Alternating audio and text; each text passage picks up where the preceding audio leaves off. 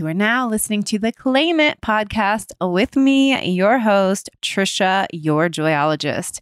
On this podcast, I have conversations with people who intrigue and inspire me. We talk about our journeys, the doubts, the fears, the hardships, how we get through it all so that we can claim our joy, our worth, our value, and enoughness because it isn't out there somewhere. We got to claim it for ourselves every day. In today's episode, I'm so freaking excited because I finally have on my dear friend, Tristan Prettyman. She's somebody who, when I spend time with her, I do not want it to end. I just have the most fun, most connection, love her so much. We get deep, of course, in this episode, talking about her journey with music, with relationships, with realizing when she needed to say, you know what, this marriage isn't working, and the amazing work her and her ex-husband, Bill, have done in creating amazing partnerships for themselves and their family. So much good stuff. Let's get into it. I really have no idea what I'm going to ask you about. Well, shit. I've not constantly, but several times have been like, oh, so TP. Oh, okay. So TP, I'm talking to TP this week. What am I going to ask? Where am I going to go? And I would just I think I'm just going to have to leave it to the moment. Okay. But it is interesting because we've been friends for a long time. Are we diving right in right now? Yeah. I already started recording. Oh, here we are. We have friends for a long time. And I do know a good amount about you. You know all my secrets. I don't know if I know all your secrets. You know a lot of them. But it's interesting. So in being a good friend with someone, and yeah, I mean, there's different people I've interviewed with good friends. But yeah, I'm just all right, we're going to see where this goes. But you just said something and I was like, oh yeah, I want to ask her about that. Oh, that's kind of interesting. Let's just go to right away. I was trying to check the microphones before we hit record. And I'm like, what's wrong? It's not working. And then I realized my headphones were not plugged in. So that was why it wasn't working and I couldn't hear them. And we laughed about that. But you talked about, yeah, that's happened to me on stage where sometimes there's no signal because you got to plug in. But that you're like, oh yeah, I would be up on stage giving this big, here's the intro to the song. Let me get the lead into the story and then go. Here's the song. And then go to play the chord. And I just hear my sound engineer in my ears. Plug in your guitar, TP. And I'm like, you're ready to jam. Can I cuss on this podcast? Yeah. Oh, hell yeah. Ready to strum the guitar. Nothing comes out. My guitar isn't working. The guitar's not working. It's broken. Oh, no. You need to just put the cable in the guitar. So how did you deal with those moments on stage then? Of being that's why I was laughing about you with the headphones, because that's kind of life in a nutshell. We prepare for these moments, or we think we're in control and we're not. Ever. No. Sometimes we feel like we are, but that's a very fleeting moment, I feel like. Well, at least for me. Yeah. Surrendering.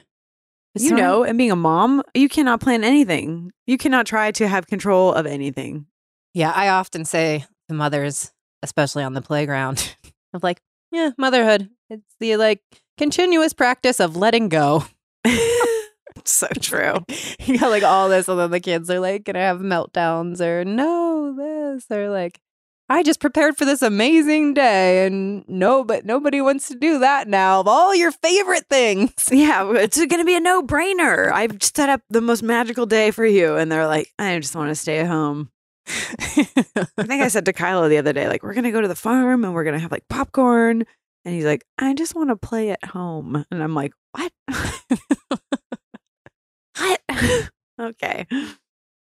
So, yeah, what was the thing that you said? No signal if you don't plug in. There's no signal if you don't plug in. What did you feel was the bigger meaning in that? I haven't gotten there yet. Oh. But there is it sounds good. Yeah. It sounds like we're onto something. Mind went to we have to keep connecting back to ourselves and what's real and what we can control maybe, which is we can't control a lot of what's happening outside of ourselves, but oh, I can be calm about the fact, whoops, I forgot to plug my guitar in, or, well, fuck, that happened. But okay, more of this is what's happening, so how am I going to move forward then? Instead of being what the fuck is happening? You just ruined my show, my life's over, everybody's going to hate me, I look like an idiot now.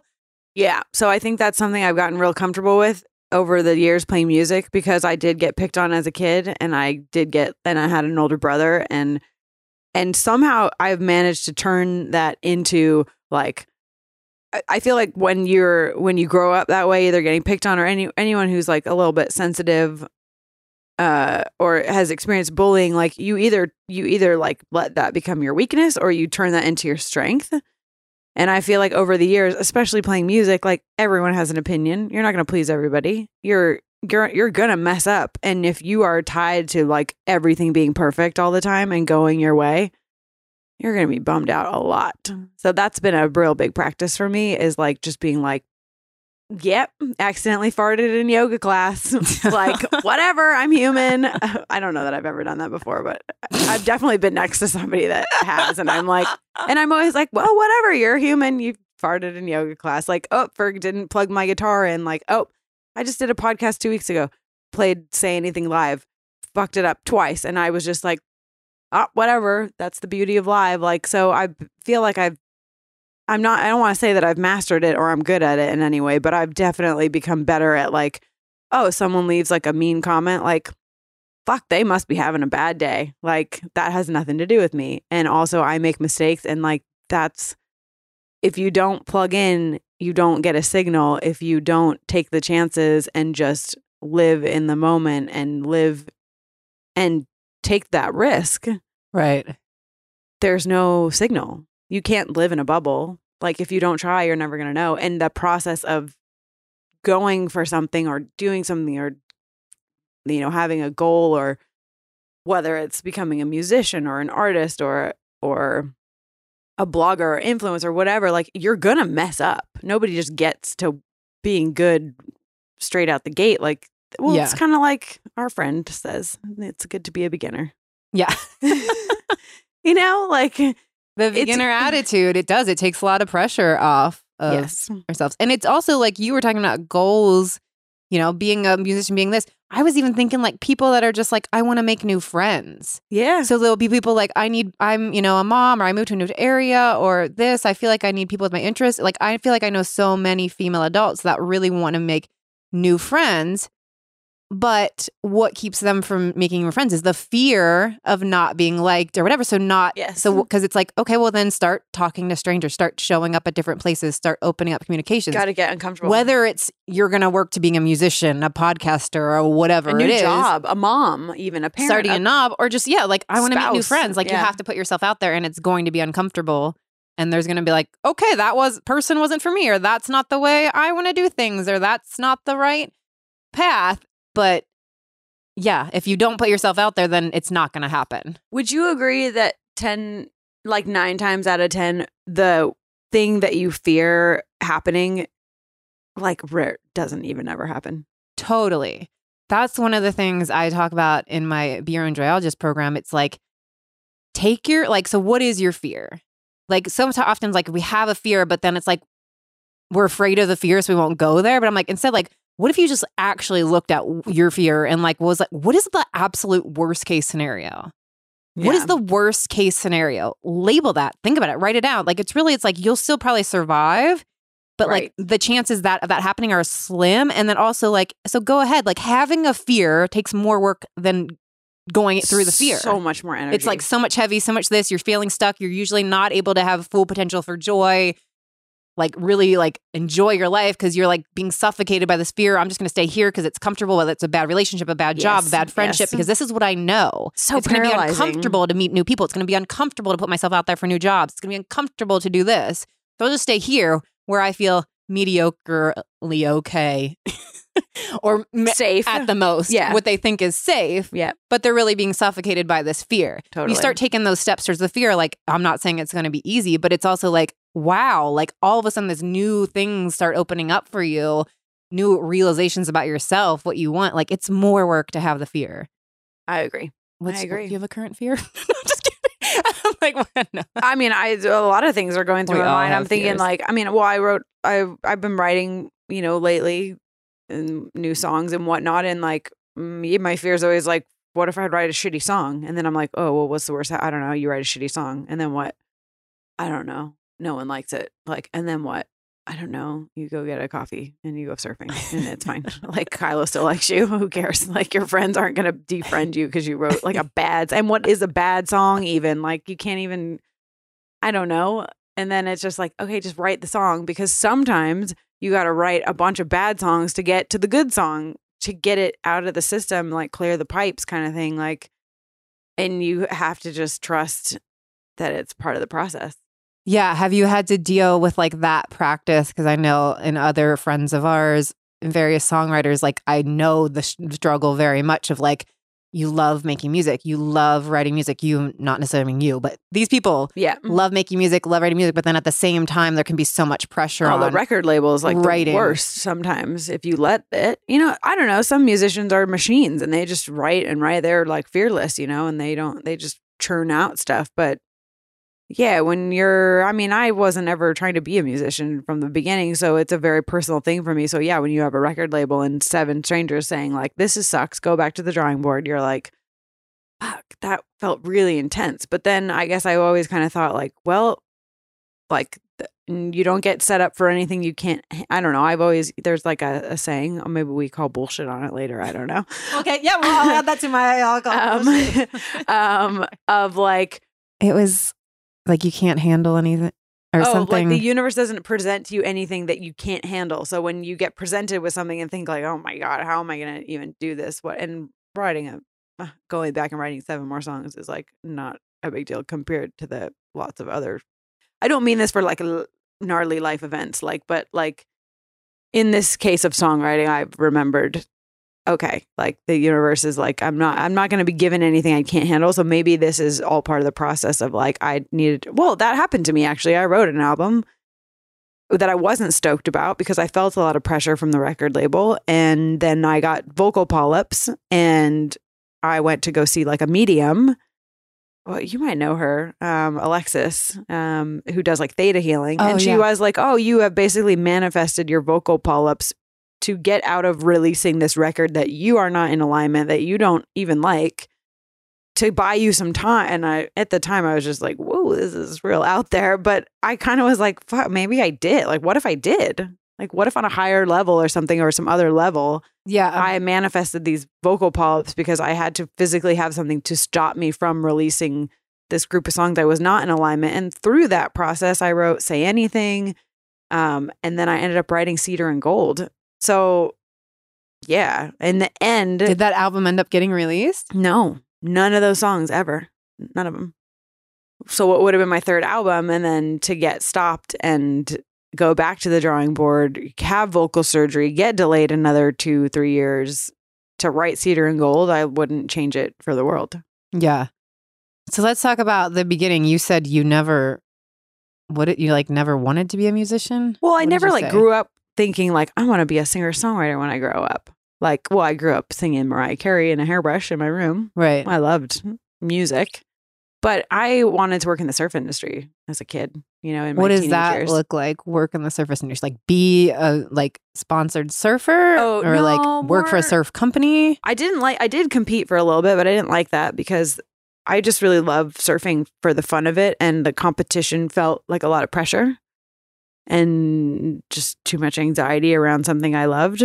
So I really wanted to work with like a surf, like somebody who worked for like a clothing company. I was interning at the time for this guy that was the clothing rep for Volcom. So how old were you then? I was probably like 19, 20. Okay. And I wanted to work in the surf industry. I thought like, oh, I'll just be like a clothing rep and I'll work for Volcom. They were like my favorite clothing company at the time. And that was right around the time that I started like being able to actually play guitar, and it sounded semi-listenable.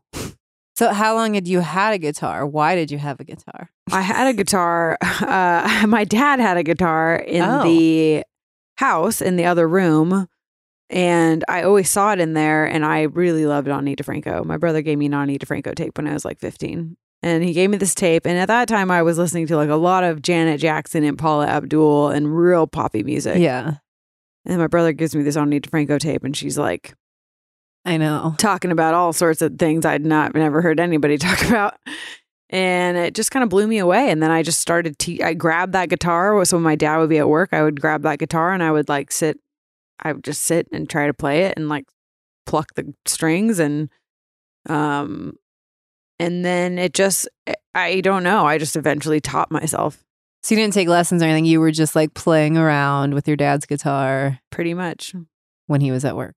Yes. And then he would come home and I'd like put the guitar back. And I'd be like, it was like a secret.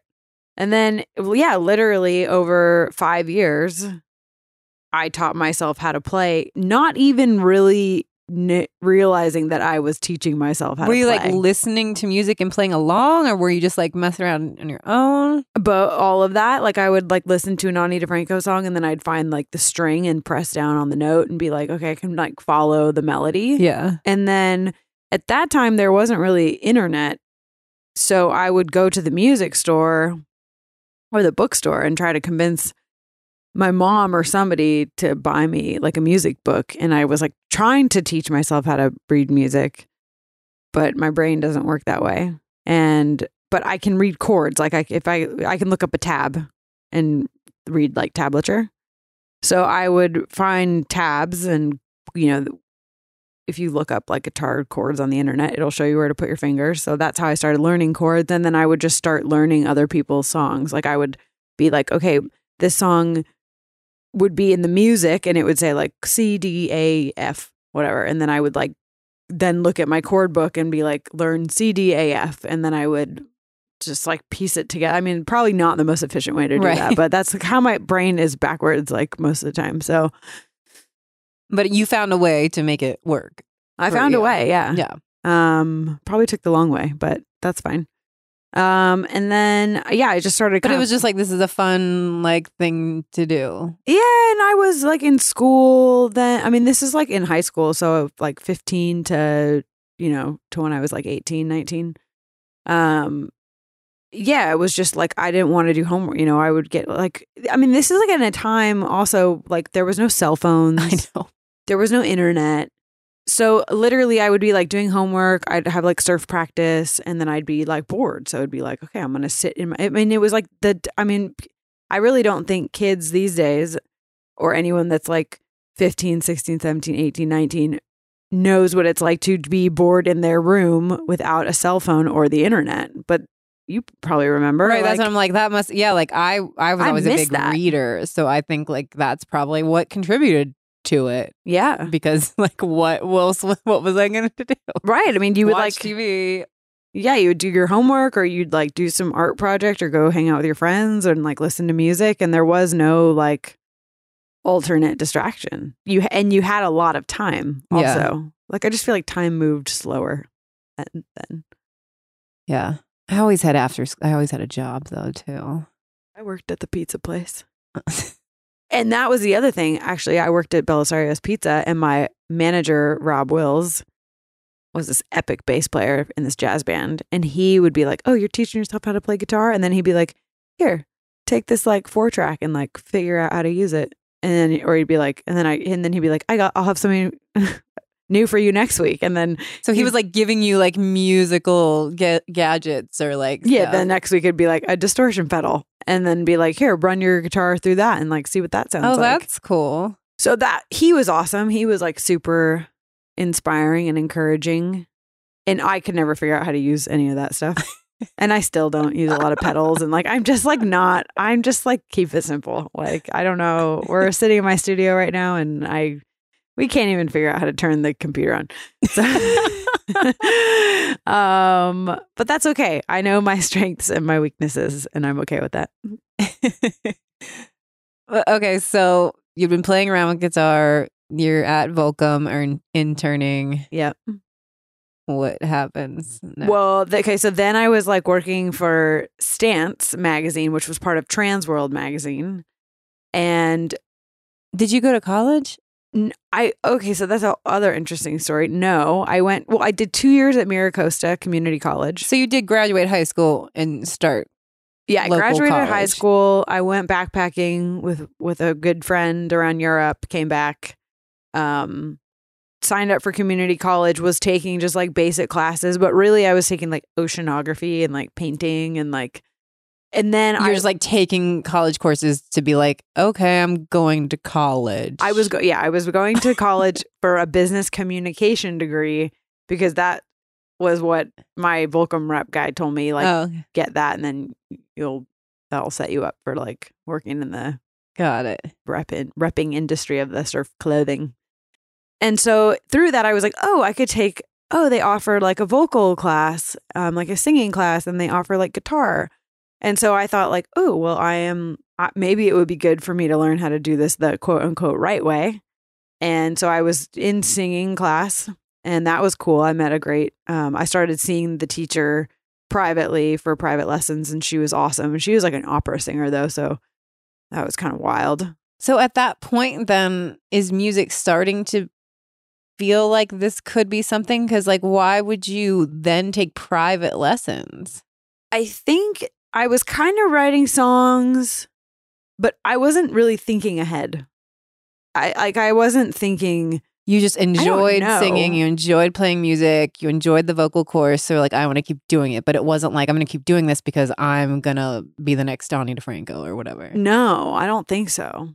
I think it was like, I never focused on anything long enough to like get good at it. And I thought like, maybe I should get focused on something and get really good at it. And that was exciting. And that was singing? That was like singing and playing guitar. Because I thought like, I know enough. And now if I really put time and energy into it, I could like maybe be really good at it. But I wasn't thinking, but to be like on tour or anything. Just like for yourself, or was it even like for my friends to be like, look at me, I know how to sing? Or you just really like for your, like, I like this, I'm going to keep being better at it. Yeah. I mean, at that point I was like going to school. Or I had gone to high school and I was on the surf team and I was like all right at surfing. And I loved surfing, but I knew I didn't want to be a professional surfer. And I just thought, it would be cool to know. I think I just really loved music. And I thought like, it would be really cool to be really good at this for not any other reason than that. Kind of weird when I think back on it. Like that's why I keep like, are you sure you didn't think? I don't think so. Like, but so I was. But that might just be because we are often like, it is so many people fantasize about like becoming a big singer-songwriter. So it's just like now it's like, of course, there's so many people out there that enjoy music and that probably are pursuing it in different ways like that, but also not letting themselves think of like, well, I'm not going to do that. But like, hey, I love music. I love this. So I want to immerse myself in it and be better at it. But that doesn't mean like I'm committed to that being my career. Again, I think it's like this was at a time where there wasn't like YouTube and voice shows and 5 competition shows on where everybody's trying to get a record deal. I don't think it even occurred to me I could become a musician. Right, like it might have seemed too far away. That exposed. Like, I mean, it was the world was so much more closed then in terms of access to things. Like, I wasn't even thinking about that. I didn't see that. But so I went to MiraCosta. I took these classes. I started working with the vocal teacher, which was cool because I never learned how to sing properly. And my cousin's part of the family was pretty musical. They all play piano and sing and things like that. And so I just thought like, okay, I'll like put some energy here and see what happens. And then I was doing the guitar class, and the guitar teacher after like 2 weeks was just like, and I was like failing. And he's like, it's like trying to teach someone, I'll never forget this, the teacher literally, it's like trying to teach someone Spanish properly, but they already know the slang. And it's really hard to reverse it, like to retrain yourself in music when you already know so much on your own. I just feel like this class isn't for you. And I was like, shit.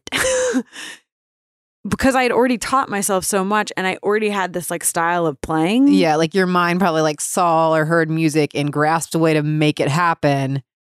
And so then even though you're trying to learn the right way, it's just like you're automatically going to this way the that other you way. know. Which is also interesting because in the 5th grade, I played clarinet in the school band and I never read music. I just memorized all the parts and then I would play and pretend I was reading the music. And like, so I think it's just I've never been able to read music. Never been very good at math. My mind just does not work that way. Never been good at I'm good at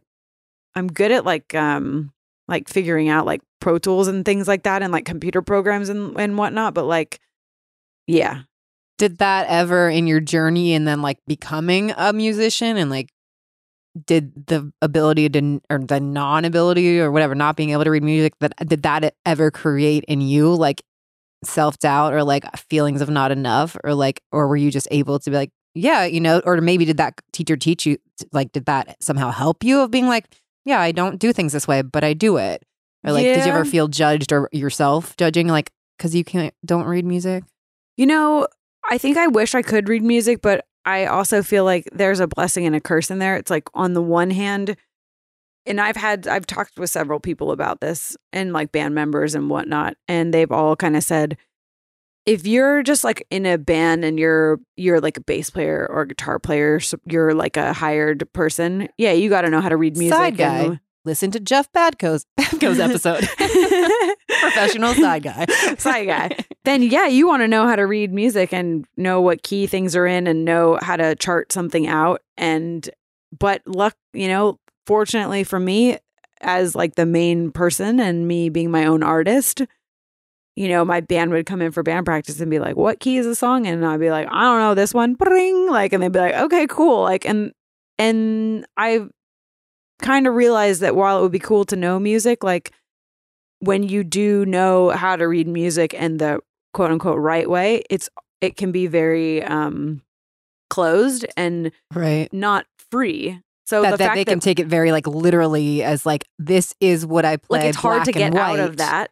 But yeah, since you are not stuck in those confines, that like, yes, it's more, I don't know. It's just open spacious for whatever. Like, yeah. Like I can get wild and put a chord together that to me sounds right, but somebody maybe that knows music would be like, that does not go together. They like want to name it. Like, wait, what chord, this, that? And you're like, I don't know. That's just what I like. Right, or like, it feels good here. But people are like, we need to be able to chart that or, whatever. So I think it's cool because and even like learning how to play music, like I'd be like, look at this chord I like created. And someone would be like, yeah, it's a D. And I'd be like, oh. And I'd be like, and they'd be like, you can just play it like down here with 2 fingers. And I'd be like, oh, but it sounds so much cooler up here on the 8th fret. Like, so I don't know. I think it has its like, it has its pluses and minuses, but I never felt confined by it because my band always just charted it out and like relayed the message to everybody else. And so that was fine. But yeah, if I wanted to be, like, I don't know that I could come, I don't know. No, it hasn't. I mean, I'm more about like, even like you're saying when the, band member comes in and say what key in this and you're like, just play it instead of saying it. Did that create any sort of in your mind, like, oh, I'm not smart enough this because I don't know the key? Or were you able to be like, this is me, y'all? Maybe in the, maybe in the beginning a little bit, but I think for the most part, I'm just like, I don't know, this is what I do. I made the song. It like sounds all right? So like, who cares how we got here? Like, we got here. That's awesome. But yeah, I mean, I definitely, I guess I wish I knew how. I mean, I've learned over the year. Like, I know the names of chords now. Yeah, which is good to know. And through just learning and teaching myself, I think I've learned, how to. I don't know, a little bit more about me. I mean, I for surely could spend some more time on it, but I think that's the thing is like music for me is like, I just want to follow my intuition and follow where it takes me. And I'm not trying to do it. I'm not trying to do it right. Yeah. I'm just trying to. Sometimes knowing more can limit us in some ways. Yeah. It's like, or this is the right way. I was even actually just thinking about that with like business stuff. I don't know if that was much like this morning or last night, like in the last 24 hours, I was feeling like, oh, when I first was like, okay, I can offer like talking about my services and these mindset shifts and stuff with the world. People do webinars. Okay, I'm going to do a webinar. And like, I just did it. And I was like, here's an easy way. Like I did it. And so then into years of like, oh, you run an online business. This is the best way to market online businesses, or all of this information coming at me. Then it in many ways actually created doubts or stopping myself like, oh, I have to follow this. This is the way I reach people. This is the way you're supposed to send newsletters. Well, that's what it was. Because I was like, oh, but it's Wednesday. You didn't send your newsletter. That was the day you were doing it. And I was like, oh, I'll send it on Saturday. I think I've been sending it on Saturday. That's okay. I think they've had the same open rate. And then I was like in my head, like, oh, but I think Saturdays are wrong. I think I've learned you're not supposed to send emails on Saturdays. So you better just not send the email. You fucked up your whole week or like what. Like that, whatever it is, that sometimes knowing more means more rules in boxes that you think you have to fit in, which then limits it. Or I could just be like, what? I'm just going to send the email when I want to send the email. Cool. Yeah. Or it's like sometimes just being, I don't know, this is for whatever reason reminding me of this other thought, which is sometimes we're so attached to something being a certain way or attached to something happening or attached to getting a job or getting a thing or that we like block ourselves from potentially something even bigger happening. Right. Because we're so focused on what we think should be happening and what we think we should be doing that we totally miss the mark of like, oh, wait, maybe take a step back and like maybe what we think we're going after is actually playing small and there's something even bigger. Does that make any sense? Yeah. No, I totally get what you're saying. Yeah, I'm like, I don't know exactly the words to use to describe it. But yeah, like it's sort of be like, if we're so like set on this is the way it's happening and this is the thing, then we could be missing all these like, oh, hey, this right here. Oh, this here. Like all these other things could be like popping up like, it's over here. It's over here. And they are, but that just like what you don't imagine is the direct, this is what is supposed to happen. Yes. This is what I have to do to be this, that, whatever. And it's actually, so it's Marianne Williamson that talks about it in Return to Love. Her friend that really wanted to get, he was a musician and he really wanted to get on this like music show. I forget what it's called. And he was just like, that was his goal. I got to get on the show. I got to become part of this band. And she talks about how he was so focused on becoming part of this band on this show that was out at the time that he totally missed this other opportunity that he got offered because he couldn't see it because he was just, and it was like that's not, like this one thing that like, yes. He probably was missing other opportunities as well as to like not talking or opening up in certain or putting himself in different places that could present his dream in a different way. Yeah. And that could have eventually even took him to the show because he's like, this is it. Yeah.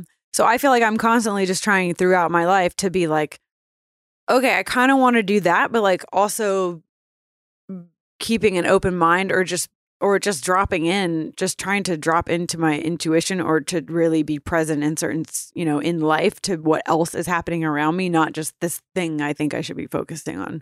Yeah. Like I really want to put new music out, but there's all these opportunities right now presenting themselves for me to open a restaurant.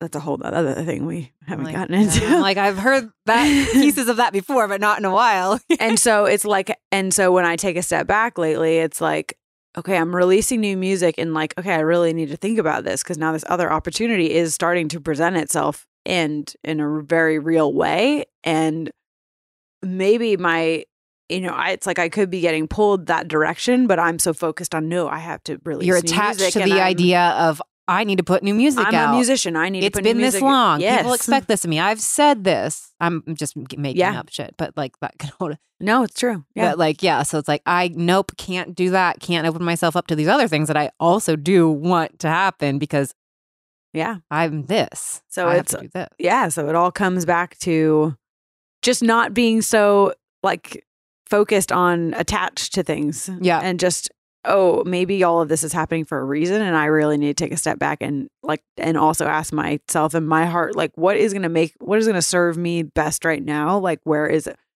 my heart actually? Is my heart actually in releasing new music? Is my heart even in being a musician anymore? Right. Like, and what is, and explore that a little bit. Like, what's the energy behind it? Is it like, I really want to put this music out because I'm like so passionate about these songs and this music, like, so it has to be put out now? Or is it because I think everyone else thinks I need to be doing that? Like, does anybody even think that? Because most of the time, even your old idea of yourself, like, I'm whatever. I was like, I'm going to have my baby and I'm going to build it. I'm getting right back to music. Oh, I need to get going. Could just be like, I'm stuck into that idea that I promised myself that I then said is going to happen. Yeah. And it's like, even if you do love the songs and you really do want to put them out, that like, where is the energy of like, I need to put these out now? Yeah. Or even just having a kid and then being like, I need to go back on tour in 6 months. And then me being like, well, I kind of just want to hang out with my kid actually, because he's not going to be this old forever. And being like, okay, that's the choice I'm making. And that's what I want to be doing. but that wasn't what I thought I was going to be doing. And then, so there's a whole, you know, Yeah. thing around that too, of just like, letting, like, just being aware of the things we want to do, but then taking a step back to explore the energy and the intention behind that. And is that ego? Is that fear? Is that staying comfortable? Is that easy? Yeah, is it like an Like, attachment what is that? to Yeah. what this idea that you think you are, or that you think people expect you of yourself, or that you expect of yourself? Yeah, most of the time we're like, oh, I should be doing this because people think I need to be doing that. And it's like, people aren't even thinking of you. Like, Or it's even like being attached to an identity that you identify with, but you might have even like outgrown. Like even for me, when I was like ready to like, I know that I'm done with doing sound, but I love sound, that it was also like, I was still attached to like, I'm Trisha Huffman, a female monitor engineer. I'm a fucking badass because I am that. yeah. So if I'm not that, Yeah. even if I'm creating this other amazing thing, Well, people and- think of me as Trisha, the female badass engineer, and that's who I am. So who am I if Right. I'm not that? Even though I can feel that it's not serving me and I have this other calling, there was still so many parts of like, but I'm that. Yeah.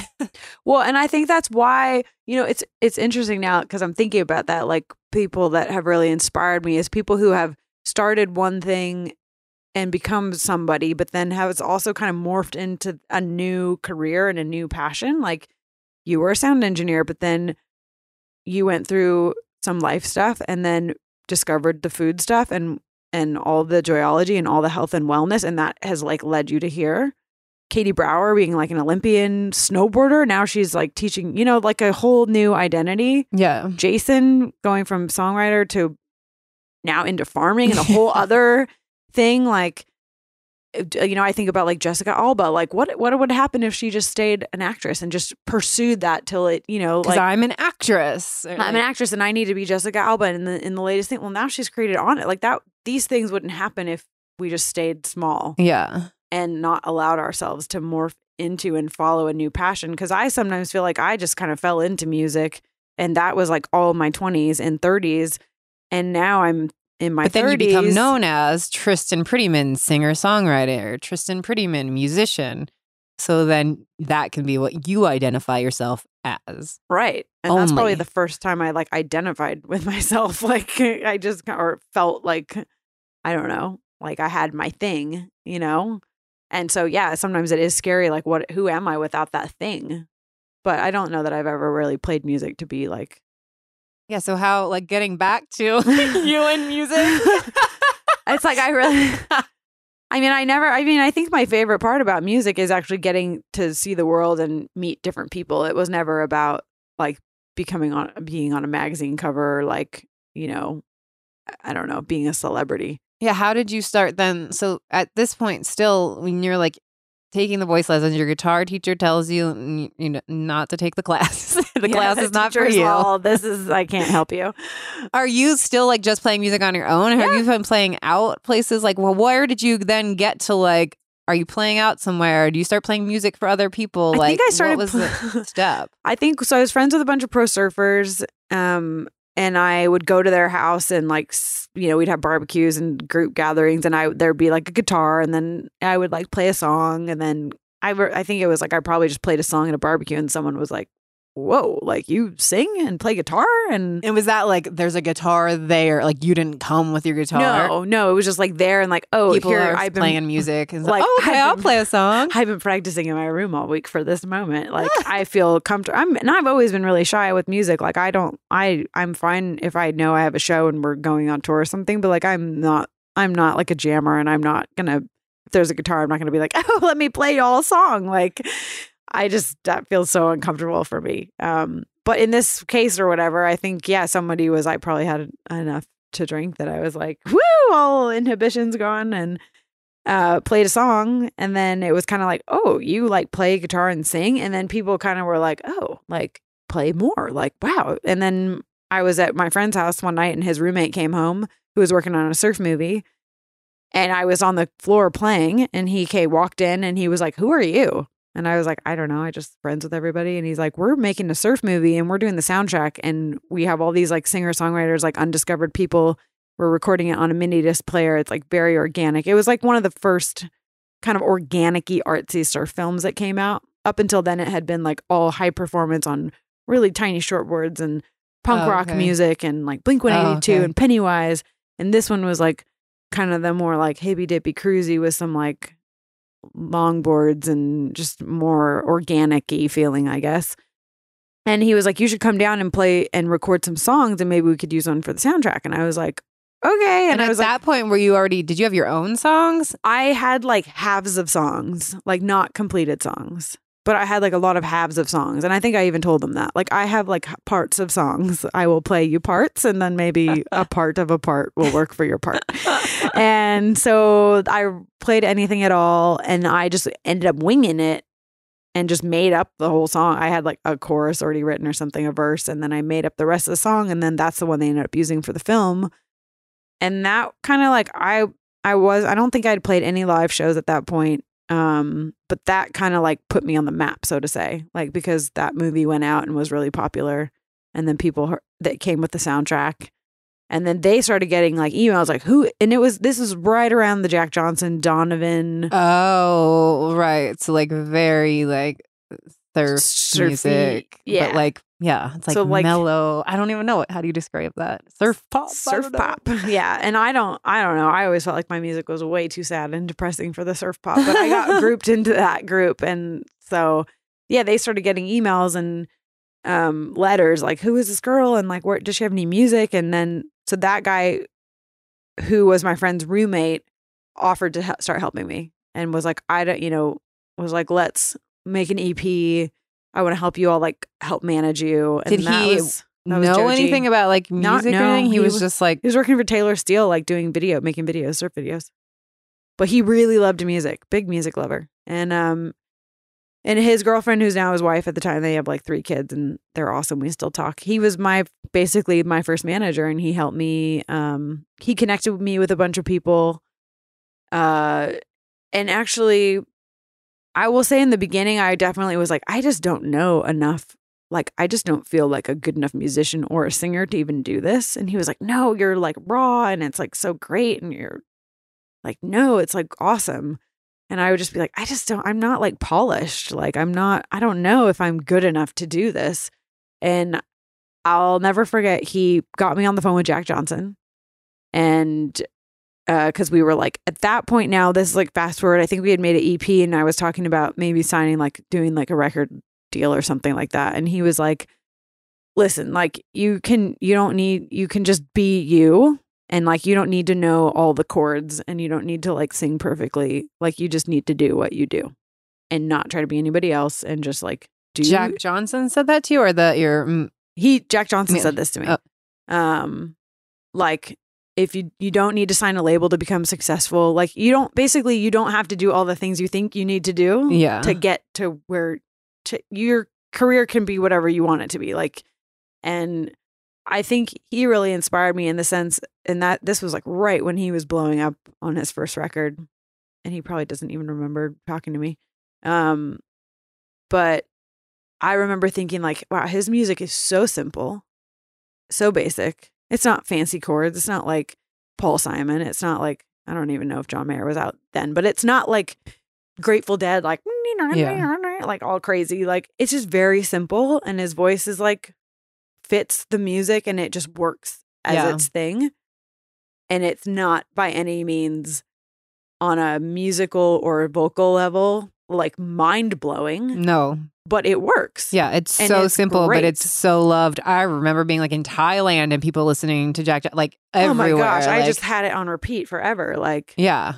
And so in listening to Ani DiFranco, it's like she doesn't have the best vocal. That's true. Of all time. She's a sick ass guitar player, but her vocal works for her music, and that's where the match happens. Is it's like, well, in her words, it's like, but it's also a different thing. It's like when you feel like somebody, it's like their passion and their personality like coming through their music, then it's also takes it to, it's not just like, oh, she's not this type of like, your grading scale of like what a good singer is goes out the window if you So it was like, okay, I'm not trying to be like Britney Spears or Madonna. I'm just trying to sing my truth and for it to feel authentic. And And so that was really inspiring. And at that point, I just was kind of like, all right, I'm going to give this a shot and I'm going to just see where this goes. And then I started kind of playing shows, and my parents came to a show at the Belly Up, and they saw like all these friends of mine come out, and they were like, we think that you should just we think you should just pursue this. And wow, like you can go back, you're in college or whatever, but like you could go back to college at any time. Like this seems to really make you happy, and people seem to be connecting, and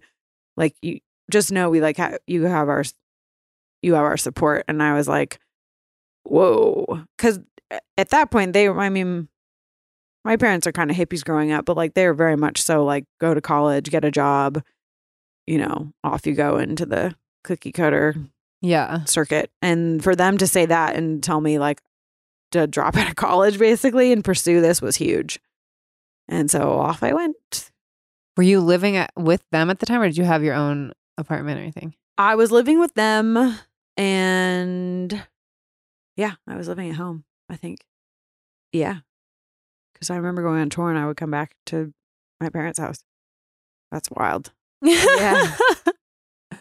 And so how did that too, like back in the days then, like now everything is like digital music. Oh, anybody can like submit songs to iTunes or, like be out there. Like when you make an EP back then, how is it getting out? And then like, is he like submitting, like mailing a CD to record labels and radio stations and stuff?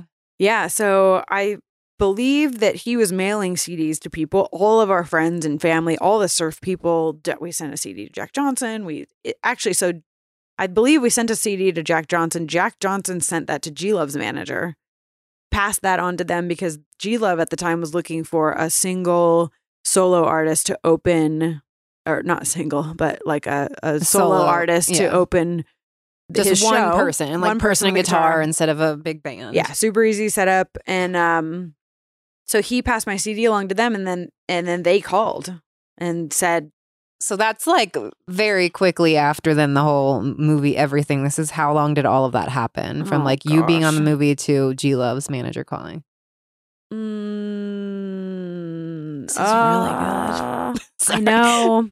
Shout out to Iron Smith with the super matcha latte with cacao and maca and matcha. It's like the best. It's like so good that I'm interrupting her thought. It's so good. Well, Matt, thanks for creating such a masterpiece. This episode is sponsored by, just kidding, Iron Smith coffee. It's definitely fueled by Iron Smith. I don't know how long that was. Maybe like a year. It didn't seem very long. I mean, I was touring. I remember like driving up to San Francisco and playing some shows. And before, so G-Love wasn't the first actual tour, but you were like doing shows on your own. God, I can't remember. I think, I want to say I went on tour with Jason first. Huh. Yeah, in the very beginning. I want to say that I played, like the timeline is so blurry to me, but I feel like because I met Jason at Anya Marina's birthday show. And then there was the San Diego Music Awards. And then I think, I can't remember, I think I had my EP at that point that I had made. But I like begged Jason to take me on tour. And then I did. We went on tour up the coast, up the California coast. And at that point, where was Jason Mraz his career? I want to say that was right post Coffee Shop, right when Waiting for My Rocket to come. That was like the first. It hadn't come out yet, or like that's Remedy, right? I think it was the Remedy around that time. Like, I feel like he had that CD out, and that was like his first tour up California in like theaters. Like, so like very beginning, it probably like is out, but wasn't like people still didn't probably like know who he was all over. I mean, I feel like we played like the Rialto Theater in Santa Cruz. There was like some big venue, like Hollywood. Okay. We were playing like House of Blues. Got it. And then the Gorge. Played the Gorge. Well, that's pretty big. Which was like, but early, like not as a main person, but like earlier. Because I remember we like got to see like Death Cab for Cutie and Coldplay. So you went out with Jason as an opener. Yeah, and I think I had my EP at that time. Were you guys dating at this time? No. So you just met him at a San Diego show. I loved him though at this point. And Well, I was like in love with it. I was boy crazy. So I was just like, oh my God. you were boy crazy. Yeah, I mean, I love. No, we were just friends. No, we were just friends at that point. And I remember he would make these mix tapes, and then he brought a headphone splitter, and then we'd be like in bunks across from each other with like the headphone splitter, like falling asleep to this like mix tape that he would make. He had good music taste.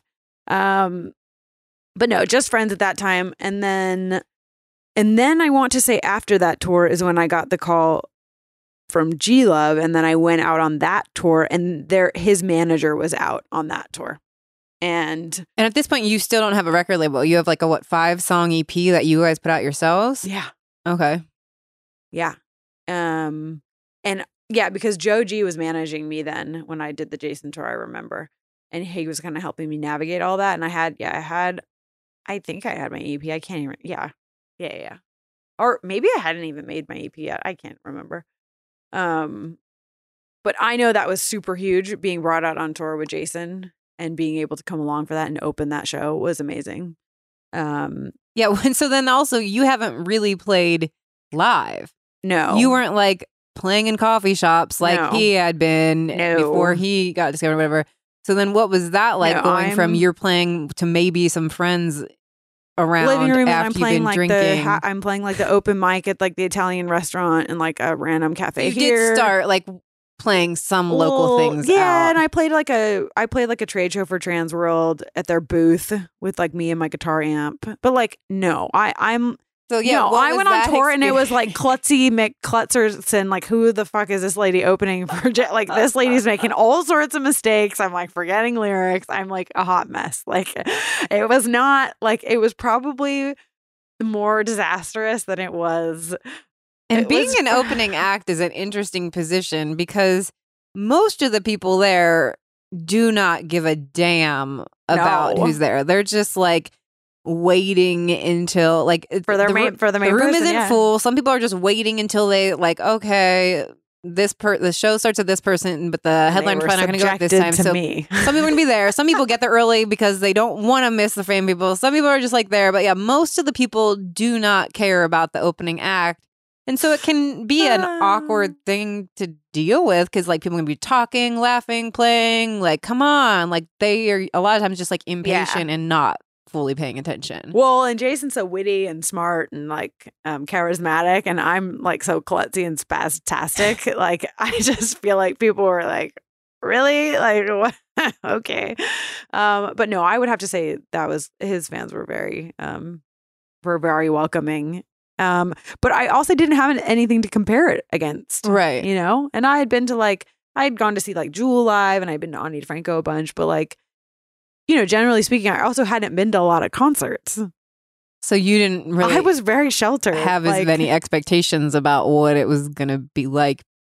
I think I wanted to go on that tour so bad, and then it happened, and then it's like we got to the first show and I was like, holy shit, like this is actually happening. Like I have to go and play like before you. Like, oh man, like it was a lot. But it was good. It was good. And I would say, and I learned a lot on that tour, and I definitely have learned a lot about live performing and a lot of good tips from Jay, I would say. What are some, not necessarily from him, but yeah, what are the tips? I don't remember, but What helps you? Like what helps you back then and now even to be like getting on the stage and being able to be present and play the music and not like in your head or worried and concerned about what the audience may or not be thinking?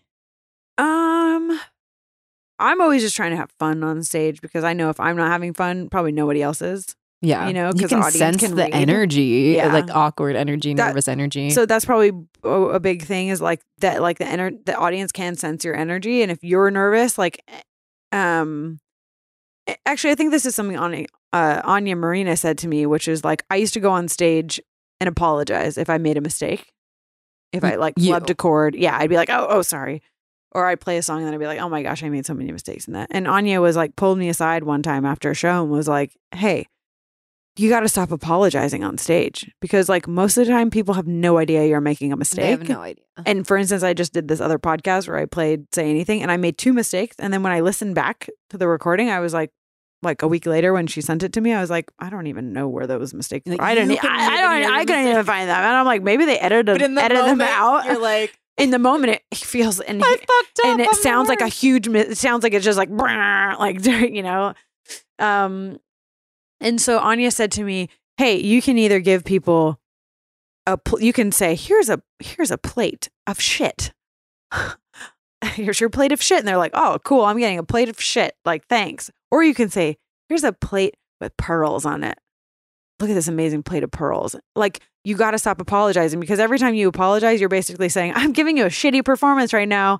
Thanks for coming." But if you just own it and just, you're like, "Yeah, whatever, I made a mistake, but I'm having fun and I'm going to fucking nail it from here on out." You're like, you're getting a high quality experience.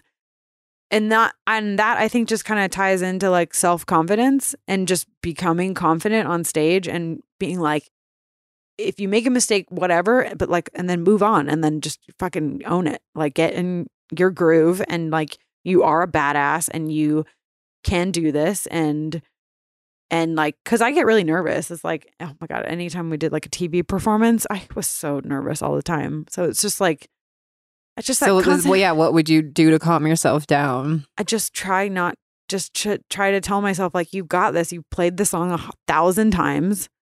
Like, because I start thinking about it and then I'm like, I'm going to fuck up. And then you probably do. Like, so it's just like, stop doubting yourself. You got it. Like, you nailed the performance. Like, but it's nerve wracking at the same time. I don't know. I just get very nervous sometimes still. I don't get nervous just going on.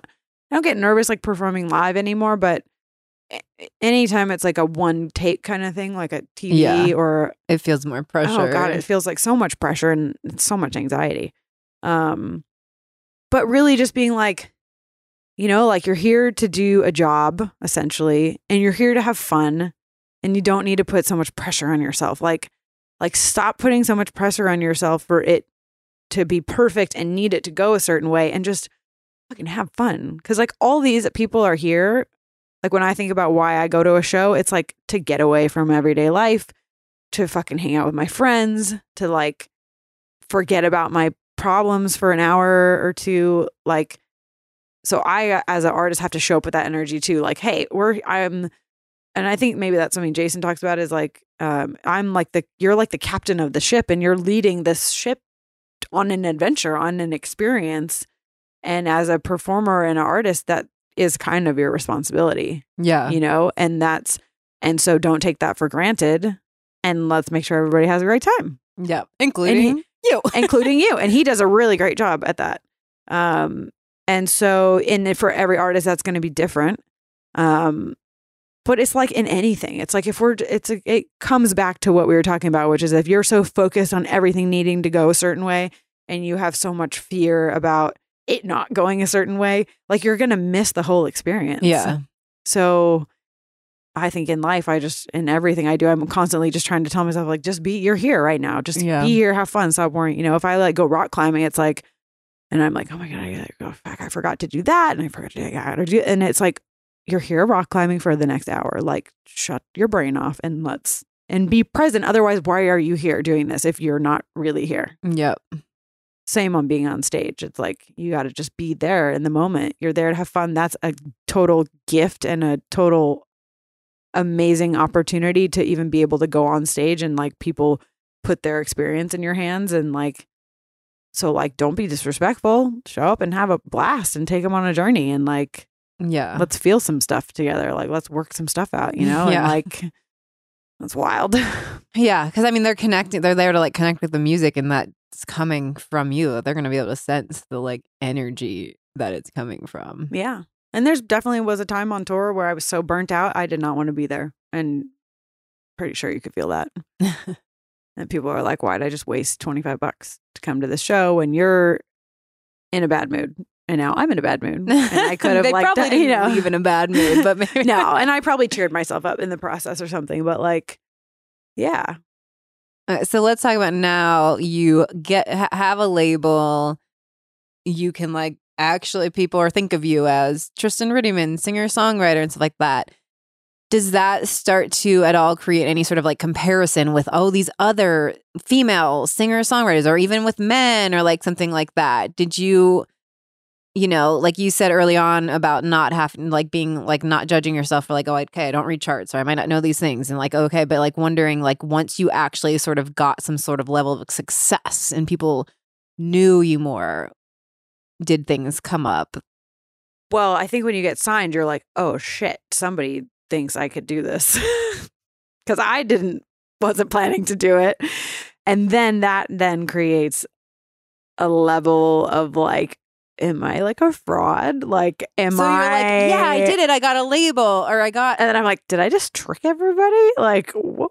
Like, or can I really do? Then it was like me I needed to convince myself that I could do it. Yeah. And at that point, you had songs. I had songs. Right. So I got like signed. You have that. You got signed.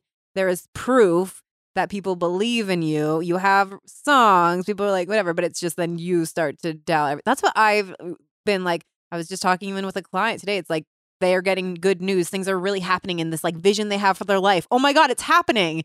And that you think like, oh, everything's going to be great now. But that's usually when good shit happens is when all the doubts and fears and like self-sabotage comes up. Why is that? Because you're like, oh, it's too good to be true. The shoe's going to drop. I finally got this thing I want, but wait, never mind. How am I going to make this happen? I'm not good enough. They're going to find me out. I'm going to get fired. This isn't really going to happen. I'm going to end up losing my job. And I don't have this job because I took this new awesome job and everything's going to fall to crap. Yeah, it's scary. But that's what keeps people paralyzed and in fear in the first place because they can't handle.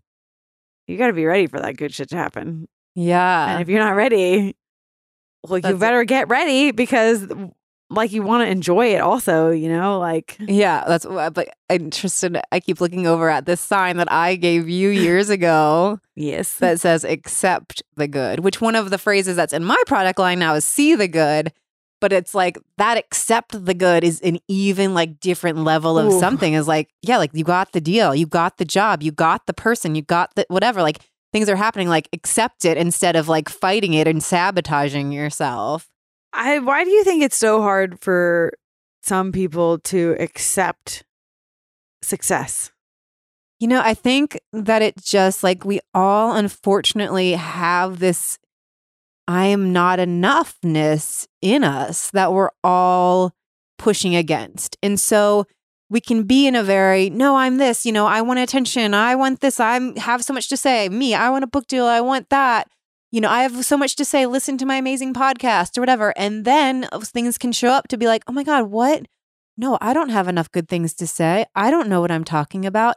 I'm not this, that. It's like, that it's always coming up against this I am enough story. And then if you talk, like in the episode with Libby Carsonson, she talks about how like it's usually something that happens in the ages, which it's in the book of Why, I think or like, what about Why or something with Simon Sinek.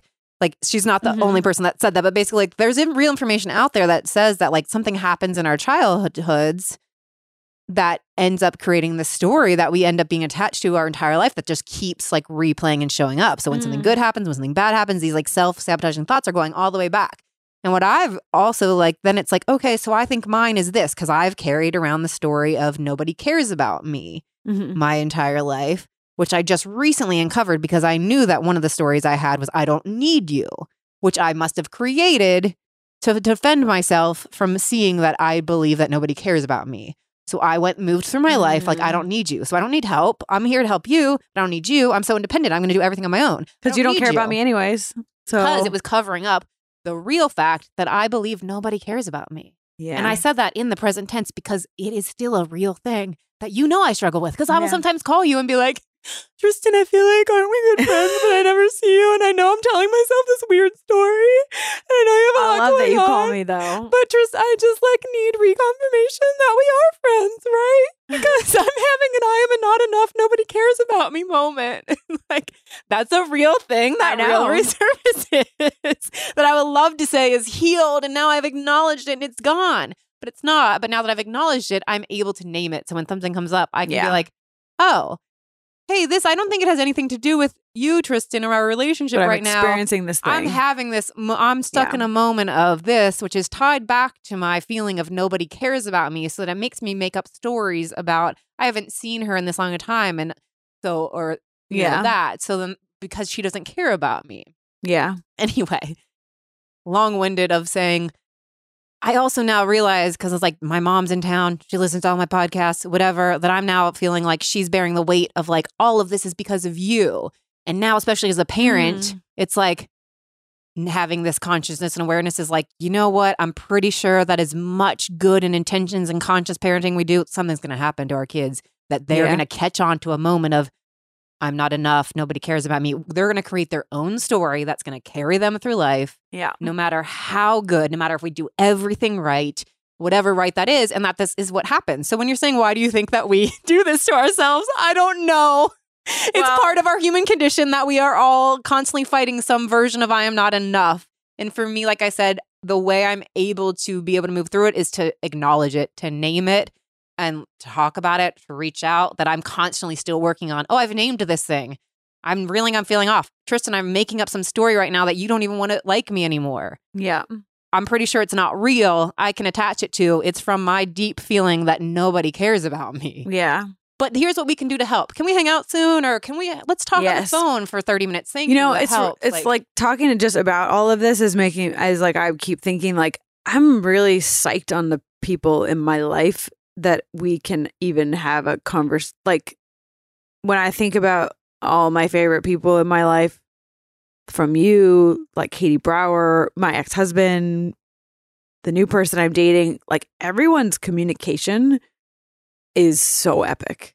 The fact that you can call me and say, you know what, I have this thought come, and the guy I'm dating does this all the time, which I'm always like, fuck yeah, you're epic. That you can be like, I'm having this thought right now. I want to check in. I love creating that sense of openness and spaciousness and intimacy in relationships where people can feel like they can bring stuff up, because maybe that is what keeps us in the fear, is when you break the barrier, when you finally speak up about a feeling you're having and somebody else that you care about is like, let me sit with that with you and let's talk about that. And then let's see how we can fix that. So that, you know, when you're like really in relationship, in all sorts of relationship with people that are committed to your healing and they're committed to yours, that is fucking powerful. Yeah, because in those times, it is still challenging for me to reach out and be like, and I'll say to you, this feels so stupid. I'm calling you as a 38-year-old female who is, my business is Your Joyologist, and I teach people about mindfulness and all these things. And I'm calling you because I'm making up a story that my friend doesn't care about me, or my friend doesn't even like me. But like, it's real, right? Because that's the child. Like, it's challenging. The child sometimes runs the show, though. Yeah, so I'm like, it's challenging for me. And I will say that, like, this is awkward for me to say. This is uncomfortable or whatever. But yeah, what I could do, and sometimes what I will do before reaching out, will be like, yeah, so whatever. She doesn't even care about me. She has all these other awesome. She doesn't need me. You know what? She's got other friends. She doesn't care about, like, whatever it is. I can play into these stories and then isolate from myself. It makes me want to tackle you, not reach out to you. Like, not in like a sexual way, but like, you know, I want to just tackle you and be like, silly Trisha. Yeah, but I could. And you could, as humans, we can out there take these thoughts, these feelings, and then not be like, well, I'm done with that person, and put up walls, put up barriers. Just have a whole conversation with yourself about it. Yeah, and then act like, well, we're not even friends anymore. So that's how I, like, whatever, we're just not friends. Or we're just like acquaintances. Never mind. I must think that we're better friends than we are. Like all of the stories that can play in my mind from nothing. Yeah. From pretty much like nothing happening. Our brains are wild. Yeah. That we can create all that. That it is like the speaking up, which can be uncomfortable, is really like where we're able to move through that. And that's why I'm being so vocal these days about like, that's the point of the podcast, of saying like, we all have these crazy stories, no matter how much success you have, no matter how much money you have, no matter whatever it is, no matter how good your relationships are in your life. Yeah. But our minds work in these ways, and that like, you're not alone. Whoever you are, they're like, you're not alone. And to like name what you're feeling, open up to people about it. It might be uncomfortable and awkward, but it gets better and it gets easier. And then they'll start to be able to do it too. And that, then you give permission to each other and everyone around you to like open up. Like, oh wait, we can do this. We can talk. It's so epic. And then it creates so much stronger relationships And I actually just wrote an article for Chalkboard Magazine, which isn't out yet. Yes, awesome. When we're recording this, it might be, if it's out, it'll probably be out by the time this goes live. And the title is basically going to be like, why a joyologist says like that your negative feelings are the key to your joy. That basically like it's easier. And what I used to do is like, I used to try to ignore the negative feelings. I don't have doubts, fears. I don't have shame, worry. I don't know. I don't make up those stories. So like, let's just cover them up and bury them down. Like not admit that I'm having these negative thoughts because I'm positive, right? I see the positive side of things. So like push those down and ignore them. And that where I've really created more freedom in my life and joy is by paying attention. Oh, you're feeling this. What is it? By naming it. And then, okay, wow, where did that come from? I'm feeling like Tristan and I aren't friends anymore because what happened? Because I saw her hanging out with other people when she said she was busy. Oops, busted. I was like having to retract that. Though I was like, where did that come from? Yeah, but like valid thought. And I was like, that would make sense. I would be like, if I was you, I'd be like, what the fuck is that? But I was like, this is petty. I know those people live like right by her house. Like that's easy. Like whatever. It's no big deal. But my mind is trying to retell myself all of these soothing things. But I'm still attached to this. So naming it, what did happen? Then asking, is this real? Yeah. No, I'm making up a story right now. I was like, those people came by and I didn't even want to see that. I was so pissed. You were like, they just came over. Oh, they just showed up. And I was like, I like it, but I don't. But like that's the following is like, what am I feeling? Yeah. Like, why am I feeling this? What triggered it? Is it even real? No, I don't think it is real. I think it's a story you're making up. What can I do to feel differently? And it could be like, oh, I'm going to go dance. I'm going to do yoga. I'm going to journal. Or you know what? I think I actually have to reach out to that person and have an uncomfortable conversation because I keep trying to get myself out of this thought process and it keeps happening. Totally. So that's what I did. I'm here to help you get out of that thought process, apparently. That was a long conversation about my story with acting like nobody loves me. Well, we all have our thing, right? Like the theory that nobody cares about me. Like Katie Brower has that thing where I'm sure she talked about it. Like, or yeah, I think she did talk about it. About feeling like she can't depend on anybody. I don't think she talked about that on my episode. She talked about a lot of good stuff. Like we all have that thing though, right? Like some people feel like they're not enough. Like so, and so I think that when I think about like the insecurities I have, like they definitely stem from childhood of just like I'm not good enough to play music. Like everyone's gonna see right through this. But then at the end of the day, it's like it's not really about being the best at something. It's about that like authentic passion and drive to do it, regardless of what happened, regardless of the outcome. Yeah, and that's even like another thing with me, like stepping more out of comfort zone. It's like I feel so much better in the doing that I can be like, I don't know if I'm going to be a good interviewer or a good podcast. I don't know if people are going to listen to my podcast. I don't know what's going to happen with the podcast. That all of these doubts and fears could keep me and, did keep me from starting one initially. But when I'm here, like having the conversation, like I feel great. Well, if you don't do it, you'll never know. But if you do it, well, you'll find out if you suck or you don't, or if it feels right to you or if it doesn't, or if it's resonating with people or it's not. But if you don't do it and you just stay in your little bubble, then you're never going to fucking know anything and you're never going to grow and you're never going to probably learn anything about yourself if you just stay put and stay small. Yeah. So I say dive in and fuck a bunch of shit up and then live your dreams.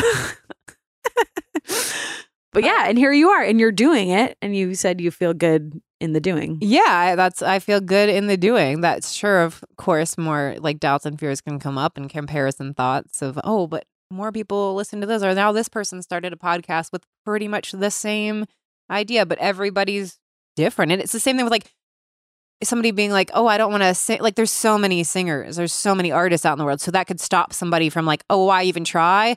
But then it's like, that's the point of that. If it's out there, then it's like people want more of it. It's like, oh, I'm not going to write a book because there's enough books out there. Like, no, people are always like interested in reading more books, even about the same topic. Even. Totally. Well, it's funny now because I think about like, oh, what if I put something out or something that somebody doesn't like? I'm like, now I'm like where I used to maybe think like, oh my gosh, like oh, that's going to be a disaster. Now I'm like, oh, there's so much content now so that everybody will forget about that in like 2 days. Move right on, move right along. Like, you know, or like you do something like that ends up in the news, like everyone forgets about it in like 3 minutes.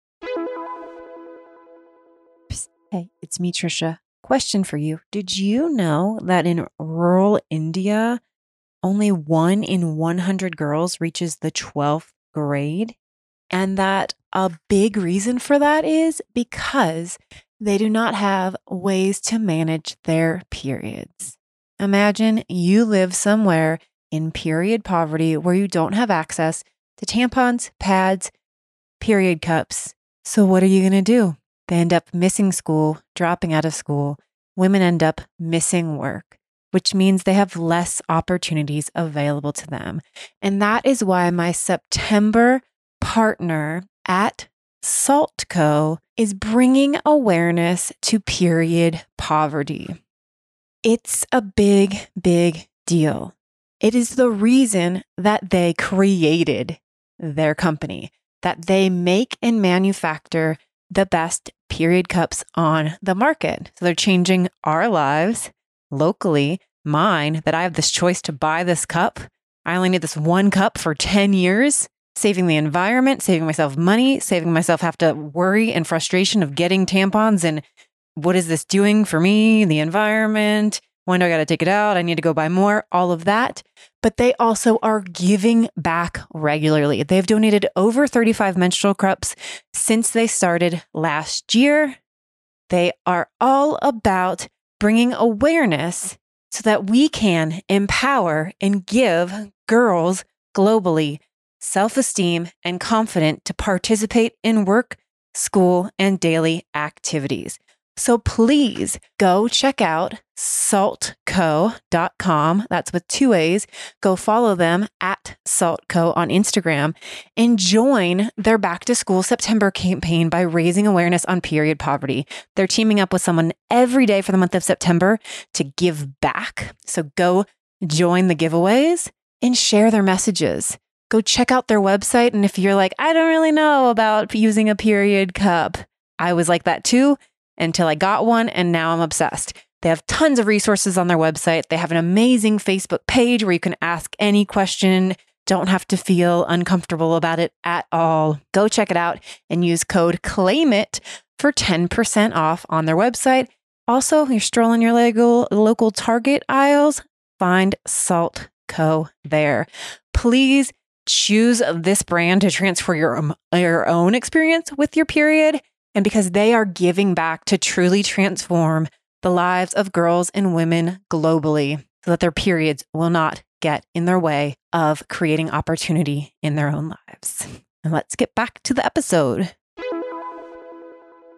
Do you feel like now too with the music industry being so different with the ease of releasing things on your own and like digitally and stuff like that, that it takes some pressure off than like, oh, I have to have these 11 songs that are approved by all these people at the label and this. Yeah. Now not being on a label and now getting, and I will say like, you know, when I had Kylo, I thought, oh, I'll be back to music in 6 months. And that did not happen. And I really feel like having the break of now it's been about 4 or 5 years since I've released something, just to allow myself to have that break, go back to school, get the degree as a health coach, take a bunch of courses on plant-based nutrition and health and wellness, and just kind of explore this other area that I love that I never got a chance to because music dominated my time for so long. And now coming back to music after that amount of time, I feel like I have a fresh perspective. And the fact that I can just, it's weird. It's like, it's almost like focusing on a bunch of other things allowed me to like clear the slate music wise, that I'm now able to kind of come into music. And, you know, you've heard some of the new stuff. It's a little bit more sassy. It's a little bit more electronic and programmed. It still has acoustic in there, but it's a different like direction. And I don't feel a pressure to play the music I was playing before, maybe what people know me as, but now I get to just explore this other direction because I don't have a record label telling me what to do. And quite frankly, I could release 7 songs and I don't even care. Like I have to, and I've talked to several musicians over the years, like other other artists that I've toured with who are like, oh, the music industry is so hard now, and it's just so hard to like make any money, and like it's so hard to captivate listeners and engage people, and you know, and kind of complaining about things. And I always like something I always try to remind myself that somebody told me that I'd pass on to them is like, you're making art. Like nobody has to listen to anything you make. And if you are making music and relying on selling it or making money on it, or, you know, if you're putting that expectation on it, like you're signing yourself up for failure. Like you have to be playing music and releasing it because you love doing it. Yeah. And because it makes you happy and brings you joy, and not because someone's going to buy it, because it's like an artist, a painter saying, I'm going to paint this thing and I'm going to make X amount of money on it. I'm going to sell it for this much and I'm going to be, it's like, I don't know, someone might like it or not like it. And so you got to just be grateful anyone's tuning in anyway. Like you got to like, it's like the fact that one person cares is like, that's huge, you know, like, yeah, you can't, is that making any sense? No, totally. Like, I mean, that's just like, yeah, like the point is that, right? Like you're making music because you love making music, and like bonus, it touches more people than less, and makes you money to be able to provide for your family, so you don't have to go get another job and have income and stuff like that. So there is the real, like, people choose to be musicians and then their financial situation is based on that. And so that can then put more pressure on, I want to make music for the music, but then also, I need to provide for my family, and this is how I do it. Right. But that's still that it needs to come from the place of like, I'm making music because it feels good to me, and not like, if you go into it with that energy, then you can still have that outcome. But if you're like, I have to construct the perfect pop song that will make this amount of dollars. So that's kind of what I'm talking about. Yeah, is I've watched people kind of chase this thing, and it's like, and then I've watched other artists who just continue to do their thing, and people still show up and it resonates because they're just like in their lane, like rocking out. And then I see other people just trying to just, oh, what if I change this direction? I'm gonna change this genre. I'm gonna wear this outfit. Like, and it's like, do you even know what you're chasing? Like, do you even know why you're doing what you're doing anymore? I don't know that you know why you're doing what you're doing anymore, you know? So that's that there's that there's a lot of people out there that people look up to and that seem like they have everything together, probably because of they are making big money and this and that. But a lot of times they're probably lost in, I'm just trying to stay into these guidelines that people see me as, of like, whether I'm the pop star, I'm the this or whatever. And that can create a lot of emotional confusion. And that to me, I'm like never surprised when somebody ends up like having a nervous breakdown or a mental breakdown or going to rehab or this. It's like, we think their lives are great, but they're creating so much pressure for themselves and internal, what am I supposed to be, this box, that. And then also like people love and appreciate me and acknowledge me like this. So then I feel like I have to keep doing this. Yeah.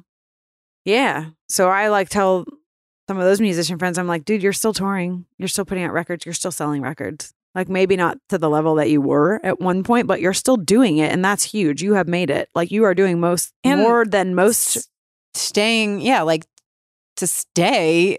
Yeah. For a certain amount of years is, of whatever, even if that's not like you're at this certain whatever level you're saying you need to be at thing. It's just still like the fact that you're able to still do this thing that gives you purpose and also provides for your family. Totally. Yeah. So I'm like, just like enjoy it. Like, what about because you do like songwriting sessions, right? For other people's music and projects sometimes? Yes. What are those experiences like? Because that feels like a definite, you are there to create this type of song or this vibe or something like that. Is that ever like been more like, how do you deal with those sorts of situations? So actually, I've never gone into a session with like another artist thinking like I'm writing for this other artist. It's more been I'll get together with other songwriters and just to write. And I probably know intuitively this song is not going to be for me, but I still write it from my place, I guess. And what about, haven't you had songs like So even when like the song Fergie did, that was just a song you wrote that she happened to pick up, or you had a song in a movie and That's stuff. a crazy story. Yeah. Were those things like write a song for this movie, or that they just happened those to were picked, source like, say- your music? Yeah. So Say Anything was picked for Safe Haven through like my publishing administrator that I work with, Cobalt Music. They placed that, which was awesome. And then the song Life Goes On, which Fergie released as her last single on her last album, that was a song I wrote with this guy, Toby Gadd, who was another songwriter producer who had worked with Fergie and was being managed by Fergie's manager at the time. And so her managers had heard the song at the time. And then like fast forward 7 years, I got an email out of nowhere like, hey, this is so-and-so, Fergie's manager. Yeah, so you have the song and we remember it and we realize you didn't record it and like she wants to record it. And I was like, oh, wow, okay. And they're like, we'd like to talk about it. And then I was like, yeah, let's talk about that. Like, well, we'll just send you the song. She's already recorded it. And I was like, okay. And it was a really poppy song. And But you had written it 7 years before she I had decided to written it record 7 years ago. Oh. Yeah. And I didn't want to release it because to me, it always felt really poppy. And I was trying to be more like folky songwriter. And it felt real poppy and polished. Now I play it and I'm like, oh, it's really fun. And yeah, so she recorded it and released it. And it was like, yeah, this is either going to sit in a file in a Dropbox somewhere and never see the light of day, or she can take it and see what happens. And so that was awesome because that was my first time anything like that had ever happened. And she filmed a music video for it, and she was on all the late night shows and all the New Year's shows. And it was like right around the holidays, like Christmas time. And that was epic. And so in that too, when somebody takes your song, then you get like songwriting credits, right? Writer and like credit, yeah. royalty Yep. or yeah. Yeah. Yeah. So it was written between me and this guy, Toby Gadd. And so we had split it 50-50. And then she came in and then I think her producer wanted like 10%. And then she wanted 5%. She wrote like a rap on it. And I was like, yeah, whatever. Like, because either I'm making no money on it or I'm making some money. Yeah. And some money is better than no money. And that was awesome. That funded like a lot of the studio gear here. And yeah, that was awesome. An awesome opportunity. But that was just so, I mean, I think Kylo was like 6 or 7 months old when that happened. And that was crazy. That was just like a total blessing that just came out of nowhere. That was like, whew, that's cool. So I'm trying to do more of that, which I love doing. But I think also what I want to do is I just want to make music with people that I love to create with and have fun and just really put the fun back into music making and just take away the inhibitions of like, I need to write a song like this because that is what my other music sounds like and it should be like this. And just trying to just let all of that go and be like, let's just write songs and have fun. And if we get something good, cool. And if we don't, cool. But like just to be, I miss creating. I miss just being able to be creative, really. I don't get to do it a lot. Well, you've definitely took it into the kitchen. I took it into the kitchen, actually. Yes. And that I'm always drooling over everything you post. I used to be the cookie person, and now I'm like, I'm like, Tristan, can I come live here? I know. And sadly, I've been so busy, I did not make us anything. I have some brownies, actually, but we'll go somewhere. But yeah, the cooking thing I've always loved. And when Kylo was 6 months, I had a full, like mostly plant-based pregnancy. And really when I was pregnant, it was like training. It was like I was training for a marathon and I just wanted like my body in like tip top shape. And I was like working out and I was eating, really clean and probably like the healthiest I'd ever been. Well, interestingly enough, I think I got pregnant on tour. And at that time I was like drinking way too much and probably eating really shitty food. And then I got pregnant and then I had a pretty solid pregnancy. And then I just really loved cooking and like figuring out how to introduce foods to Kylo and like how to make all the baby food. And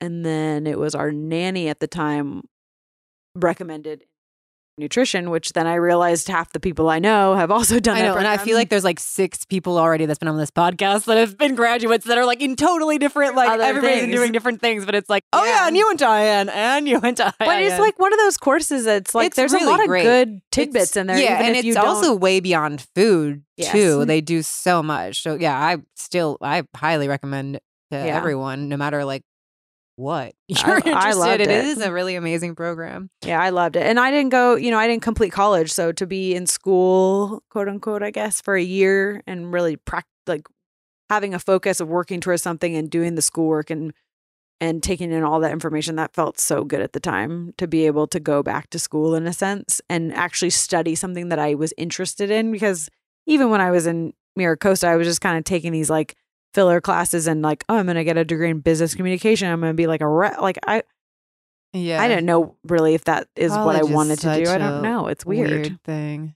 It's weird. I, was lucky. Well, it's like lucky. I intentionally made the choice. like ridiculous. Like, I was lucky, but yeah, I chose that school. I chose that path.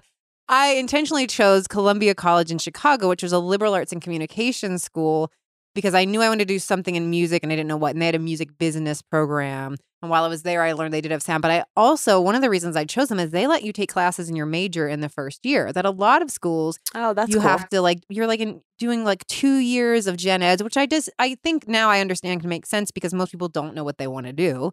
So it gives people time to take develop gen ed their classes passion and then really see. Even though you declare a major, then it's so that does make sense. But I was able to start classes right away, which also then taught me of oh wait, this is what I want, but not, because then I realized, oh wait, they have sound program. That's actually what I want. So it helped me, but I was able to, the first semester of college, take classes into what I was interested in. But I also, because it was a liberal arts and communication school, even the gen eds were different. I took philosophy of love class, which was about narcissistic aspects of yourself and what self-love. I had to do papers on the narcissistic aspects of my parents and why they might have raised me the way they did and why I had these traits. I took it was a big film school. So it was psychology of the Simpsons, I believe was a course. And so do you feel like that in a way has set you up to where you are now in a real roundabout way? Oh yeah. No, and I still can reference some things. And even my dad and I's reuniting after not talking for 5 years was because that was the time of floppy disk, which or not, maybe not floppy. They were the hard disks, that size. Yeah. For computers that you had to save everything on. She is showing a 4-inch by 5-inch disc. Those things you used to put in your computer that would save documents? Yes. My dad, I had brought home my old discs before I cleared them, and the paper that I had written, the psychology of the narcissism of my parents, he read. And then when my parents decided to get divorced, he drove up to Chicago, read the paper, and told me his entire life story. Wow. And my mother's entire life story of how he was raised. And so why they might have done things to me or said things, acted the way, why we weren't told I loved you, why we weren't hugged until a certain age. Because my mom's parents did things that happened to him, very big things that happened in his life that greatly affected him, that greatly then might have showed how he parented us. So my dad had this big talk because he found this paper that I wrote for my class. And that was but in that school, we had to 100%. That class really did a lot for me because I also, almost ended my life at 15, was no, I'm going to live my life for me, love. And then I went to that class. And so I was I'm self-love. I love myself. But then that class was really taught a lot about why we are the way we are in many ways and how a lot of it's out of our control and in how we were raised and based on our parents. So that, crazy. But as I'm saying, I went to a school that had these very interesting offerings. Yeah, it sounds like it. But interesting that they got you, but they're probably coming in handy, or they're probably in there, getting activated now in what you do in all the Joyology stuff and all of your coaching.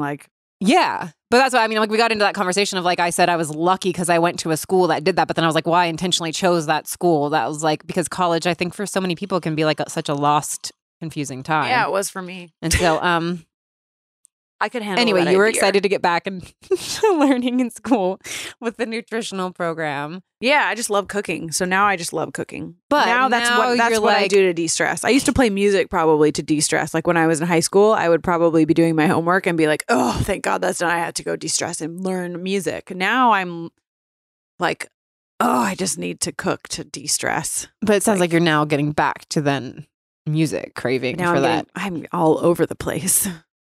Yes. But now music is feeling more like that and less like a job because there's not as much pressure. Yeah. No. Totally changing subjects because I Yes. got stuck. My mind stuck there when you talked about getting pregnant on tour. How? Did that happen? No, I'm just kidding. How exactly?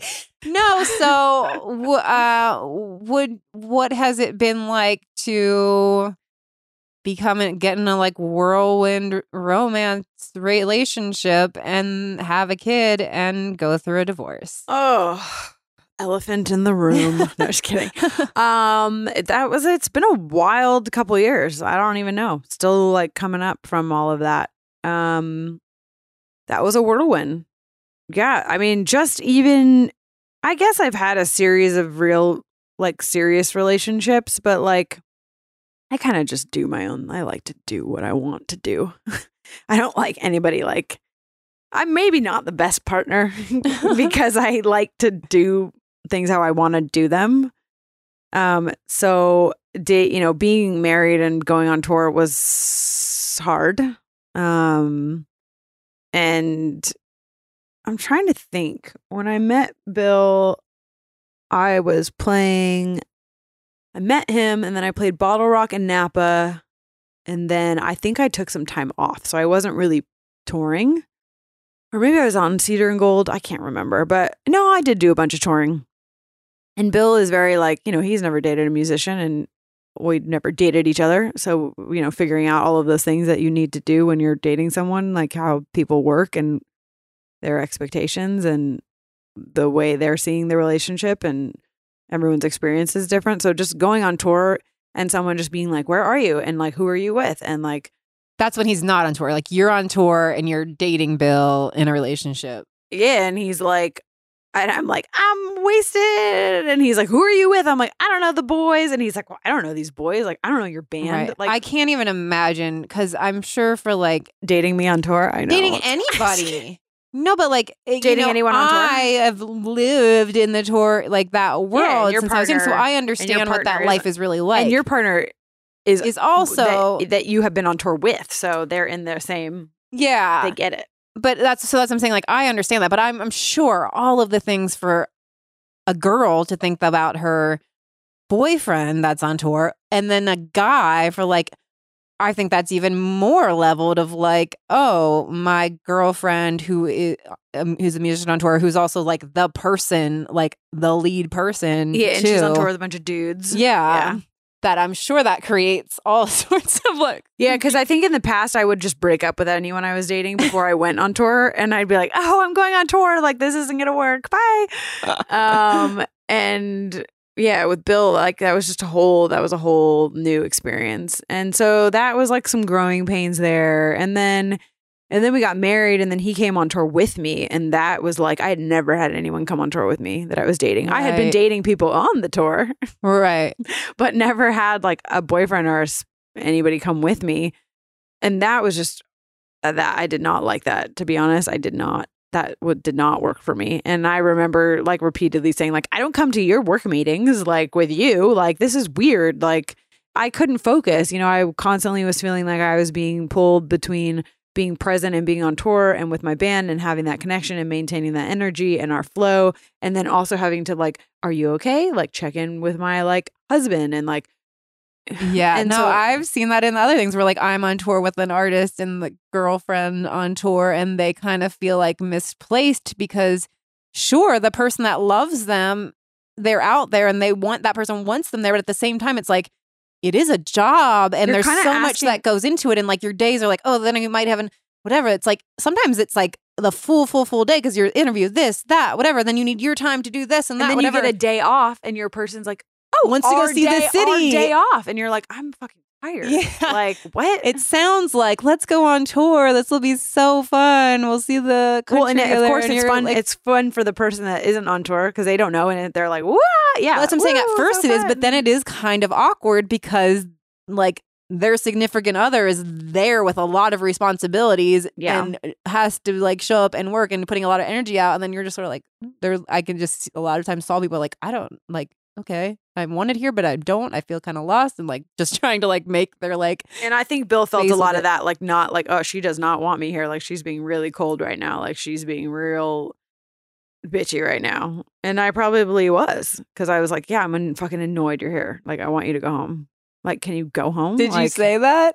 I think I did. Yeah. I was like, you need to go home. Like I can't focus and you're driving me crazy. And now I'm just annoyed. I don't even want to, like, I felt like I couldn't get away. You're like on a bus with someone and then you're like in the venue and then you're in the hotel and you can't get away. Like, so that was for sure a hard time for us. And I think now he would look back and be like, I get why you were, yeah, I probably shouldn't have been so needy. Like I probably should have just let you do your thing, but whatever. That was the experience and it was fine. We're probably better for it now.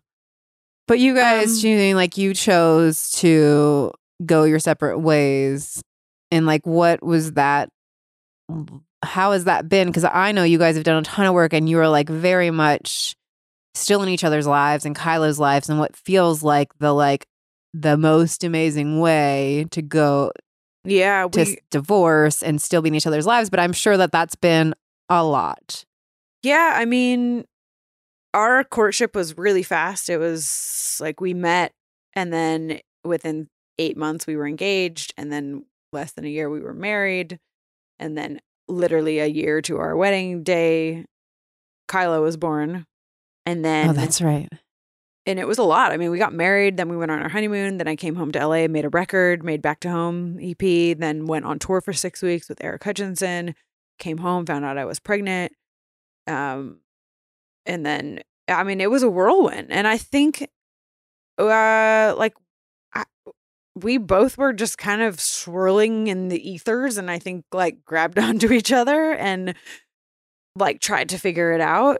And I think we brought up a lot of insecurities in each other and a lot of like woundings and things. And we went to a lot. I mean, we were in therapy our entire relationship, which was great and also really fucking annoying at times, because I'd just be like, I don't fucking want to talk about, I don't want to cry today. Like, you know?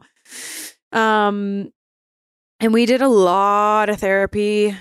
You know, I'm reading a lot about like attached behavior right now, attachment. I'm reading a book it's called Attached. And in our relationship, Bill was a anxious attachment, and I became avoidant. So it's like you have one person pushing away and the other person trying to pursue, and it's just no one ever can get on the same page. You can't calm the anxious person, and the anxious person tries to grasp for connection, and then the avoidant person, as the other person grasps, is like, no, like I just want to get away from you. And like, it can create a really like destructive hard pattern to get out of. But we did a lot of therapy. We met an amazing therapist through Katie Brower, actually, who specializes in imago therapy. What is that? Imago therapy was created by Harville Hendrix, and his theory is that you choose your partner based on your wounding, and that person triggers your wounding, and you are supposed to heal your woundings with that person. Like you choose your partner because they bring up all the shit in you, and then that is like your person to work on the stuff. And is that then in that meaning like you're supposed to stay with them? Yeah. So if that person's trained in that, then were they like constantly? Well, I'm assuming anybody that's a couples therapist or counselors generally is wanting the couple to stay together. Like our therapist would be like, yeah, you guys have chosen each other for a reason to heal your woundings. And if you bail ship, you're just the next person, same problem. And if you think about it, you've been having the same issue in every relationship. It never goes away. It doesn't matter what they do. The problem will always arise in maybe a different form or a different situation, but it's always going to keep coming up until you handle it. So you guys have chosen each other to heal your childhood woundings. And yeah, it's not going to be easy. And I think we healed a lot of stuff. And I think back over the last 5-6 years, and I'm like, wow, we are way different people than we were when we first met. Our communication is better. My personal communication is better. I learned more about myself through that whole process than maybe any process in my entire life. We're better parents to Kylo because of all of that therapy and work. And we did a lot of therapy. Like we were going to therapy like twice a week. We went to like workshops and camps. And I mean, we did so much. And I just was like, there was something in my heart that was like, this is a great person, but like, I cannot be in this relationship. This person is going to drive me insane. Yeah. Like I want to live a very like, it's interesting to talk about because there is a part of me that sometimes thinks like, maybe you did throw in the towel. Like, like you didn't fight for it, but like, I really do feel like I did fight for it as much as I could. But there is, of course, a part of me that judges myself that says like, he gave up. Right. And that's hard. And I can see, especially with the implication that your therapist is telling you that then you're going to carry this story of, yes, we did all this work, but I didn't do enough. And so I'm still supposed to be. But what I feel like you guys, even though you got a divorce, you are still in each other's life. So in many ways, it's like you chose this person to heal your wounds. You guys went to work to heal the wounds, and there might still be some healing to do, but you also didn't abandon each other, or you're not like isolating from each other. You didn't like put the wall up like, we're done, I give up. No, you're wrong. You're not my person. Like you still actually very much are each other's persons. Because from when I talk to you, it seems like you're like talking to each other about big shit that wife husbands would be having, that you're having intimate conversations, like intimate conversations, meaning like, it's not sexual conversations, intimate, like you're really opening up, and that you are able to like, it's like we're be having there for each other. Yeah, we're having basically a relationship without the sexual part of it. Yeah. But very much all the rest of it still.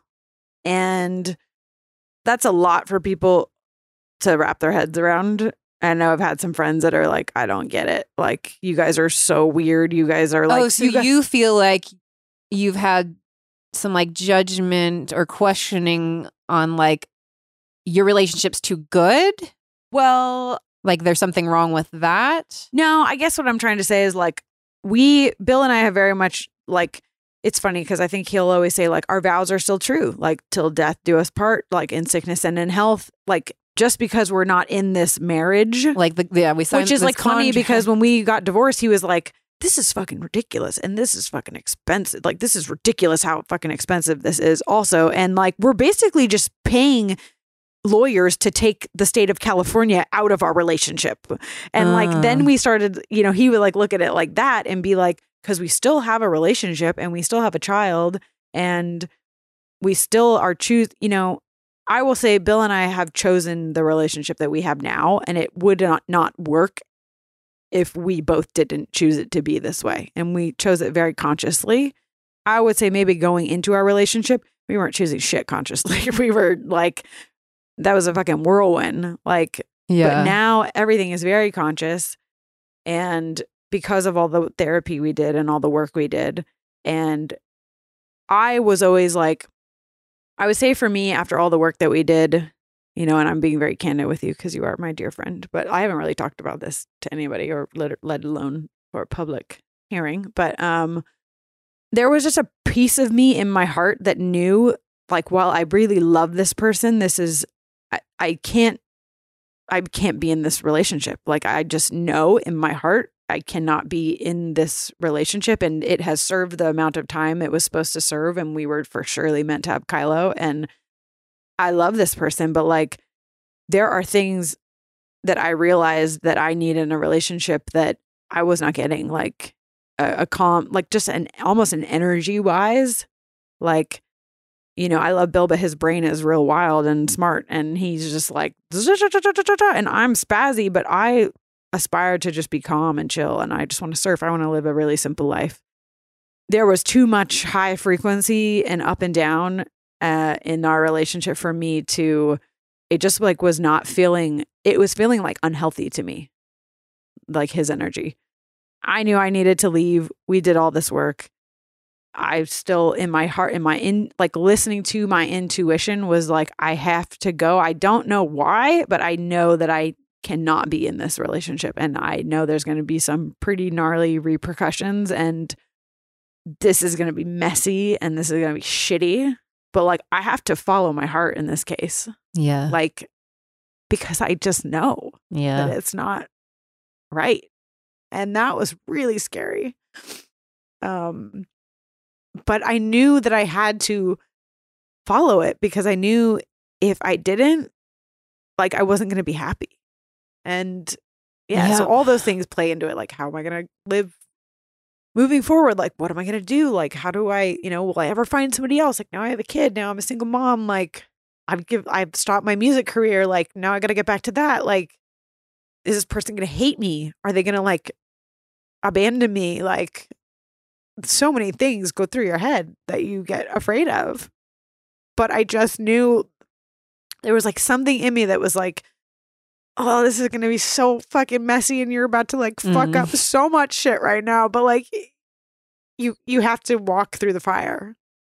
And I did. And it's like, I always kept the intention in my mind of like I do love this person. I don't want to hurt them. Like, I like held our relationship in a light that was like, we will be able to transform this into an amazing relationship, even though it isn't the one we thought we signed up for.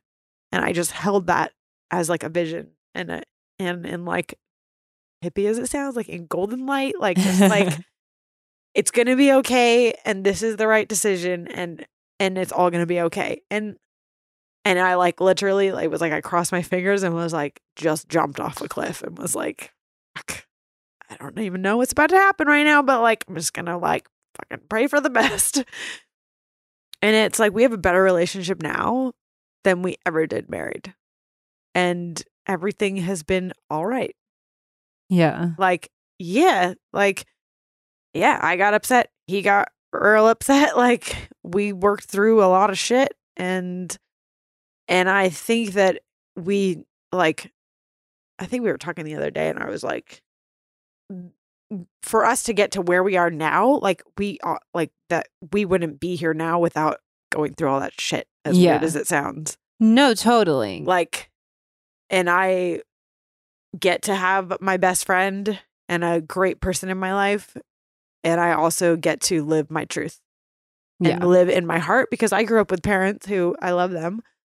I'm not sure I would say they're happily married. Yeah. And I remember having this thought of like, I don't want to be like grow old with a roommate. I don't want to repeat my parents' relationship. Yeah. And I grew up in a household where we weren't really told, there was not a lot of affection. There was not a lot of closeness. There wasn't a lot of like, my parents just worked all the time, and they were trying to provide for us and provide us with this upbringing and give us all the things that we wanted. But like, there just wasn't a lot of like affection and verbal like love flowing. And I never really had, the same and I never grew up seeing them like hugging each other or kissing each other or being nice to each other. Yep. And then I would see myself showing up in my marriage like that, being kind of mean and cold. Bill grew up in a family where his parents, his dad passed away, but he grew up with one of 8 brothers and sisters. Always saw his parents being affectionate, always saw them working as a team. So through all the therapy, it was like, oh, I have the example of relationship that I have, and he has this example that he has. And like, those two examples are very different. So it's like trying to merge those. You have those expectations you're not even aware of. But yeah, for me, I just was like, I picked this, and I think there's a reason why I picked this relationship. And I think it really has, like, we are still committed to helping each other heal, even though we're not in a partnership in that romantic sense, like as a husband, wife, or boyfriend, girlfriend, or whatever. But we are still very much committed to showing up for each other. And that was just something we decided is like, we're not in a marriage anymore, but we can still show up for each other. Like, I can show up for you like I do for my good friends. And I think that's so fucking beautiful. Weird and not normal, but that's what we're going to create and that we're committed to. And that's what like benefits our But I kid. think let's stop labeling that. Stop saying that that's weird and not normal. It doesn't need to be.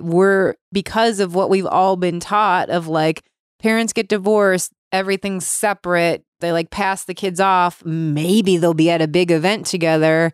And if they're civil together, that's nice or whatever. But it's like, yeah, like I don't think it's weird or not or normal at all. I think it's beautiful and amazing and ideal. Yeah, I mean, I think we both just were like, look at the current like divorcee norm doesn't work for us. We're gonna just do it our way, and we have made it our own way.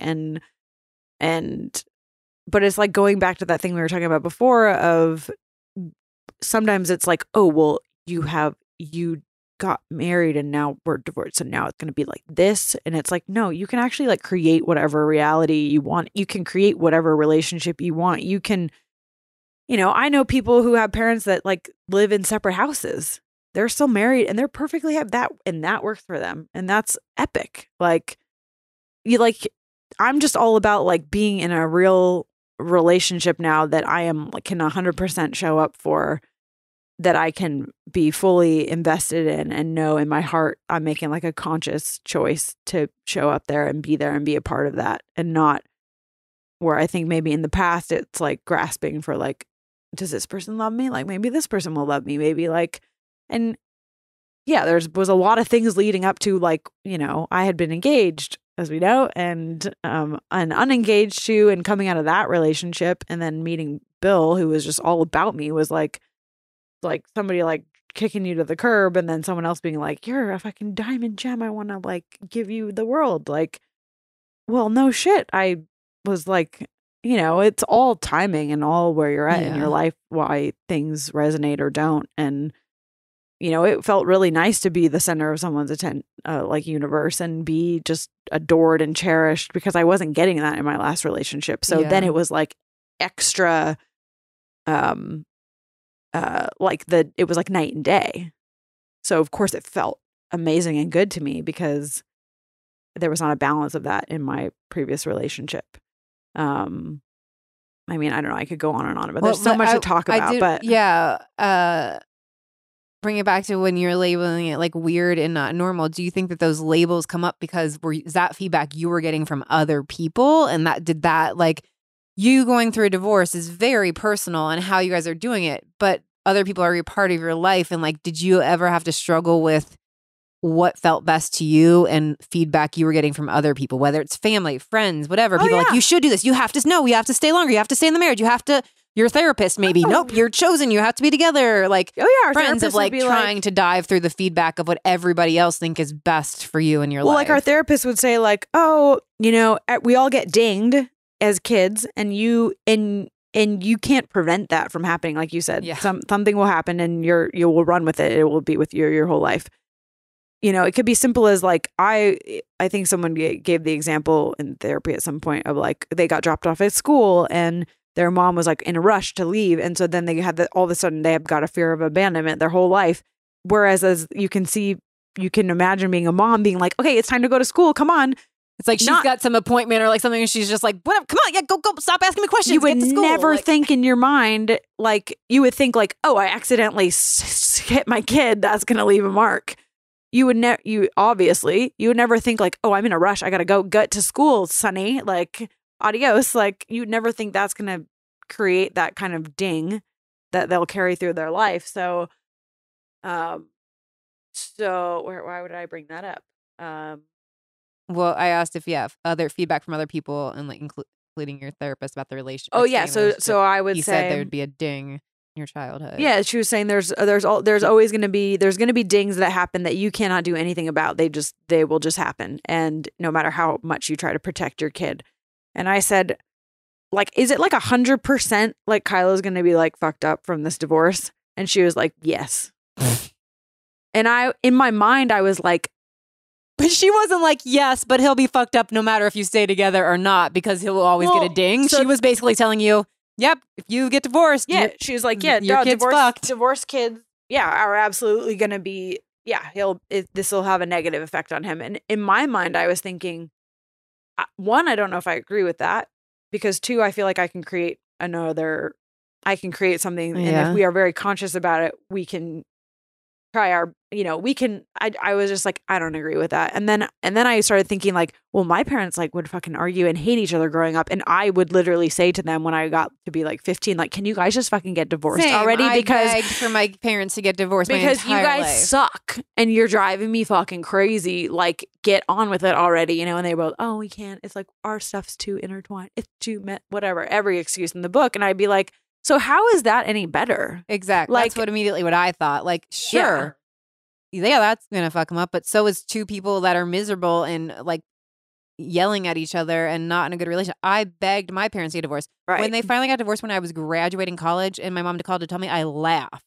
Because I was like, now you're getting right. And it's like, but to be fair, I was happy. They did end up getting divorced and finally like. So I think there's happy. there's one side of that of being like, oh my God, can you get on with it? And then there's the other side of it is of a kid actually thinking the divorce is their fault and being really like wounded by that. There's definitely, I think can be two reactions to that situation. But I think in my mind, I was like, I know, like I put myself in Kyla's shoes and thought, would I rather my parents, like say my parents got divorced, would I rather see them together and miserable or would I rather see them divorced and happy? Well, I wouldn't rather see them. What I would not like is if my parents got divorced and then they just fucking resented each other and talked shit about each other and tried to drag me into it and use me as the pawn. And like, as you see some people do, they like they like use their kid against each other. Like, fuck that. And telling their kid negative things about your parents and whatever, trying to turn like, one against the other. I don't like that. But at the same time, if they're married and talking shit about each other, how is that any better? And so I just thought like we can do this in a way that is like as healthy as possible given the situation. And Bill and I were, Bill was on board for that as well. And it was like, it almost made the split easier because we were like, we had done so much work that there was no, like by the time we split, we had done so much work that there was no like, I'm blaming you for this and you did that. It was everything was on the table. Like everything was on the table and everything was like worked out for the most part of like, I do like, when you do that, it triggers this thing from my childhood. And like, I know that when you do that, it's actually you're not trying to maliciously hurt me. It's like from this wounding you have. So I have a lot of compassion for that. And then like, when you do this thing, it makes me feel this way. And then Bill will be like, I can see why you would feel that way based on this other thing that happened to you in a past relationship. And I have compassion for you. So we like exited our relationship with a lot of like love and compassion and understanding for each other. And also with the intention of we're going to put our shit aside and do what's best for Kylo. And that is our main goal. And that we can work on together. And so now our relationship really is about like, we're still very much a family, even though we're not together. We're both dating other people. But he is what is in our best interest. And we just focus on that. And by just focusing on what is best for him and making sure he knows that he is loved, has two parents that love him. And while they're not together, like they still have a great relationship and he'll grow up, I'm crying, and he'll grow up seeing that and hopefully won't get dinged too much because he will know that like, and we were so young when we split, he was like 3. So I don't know what he'll remember, but I do know that every time we're all together, it's very harmonious. Likely won't remember you guys ever living in the same house.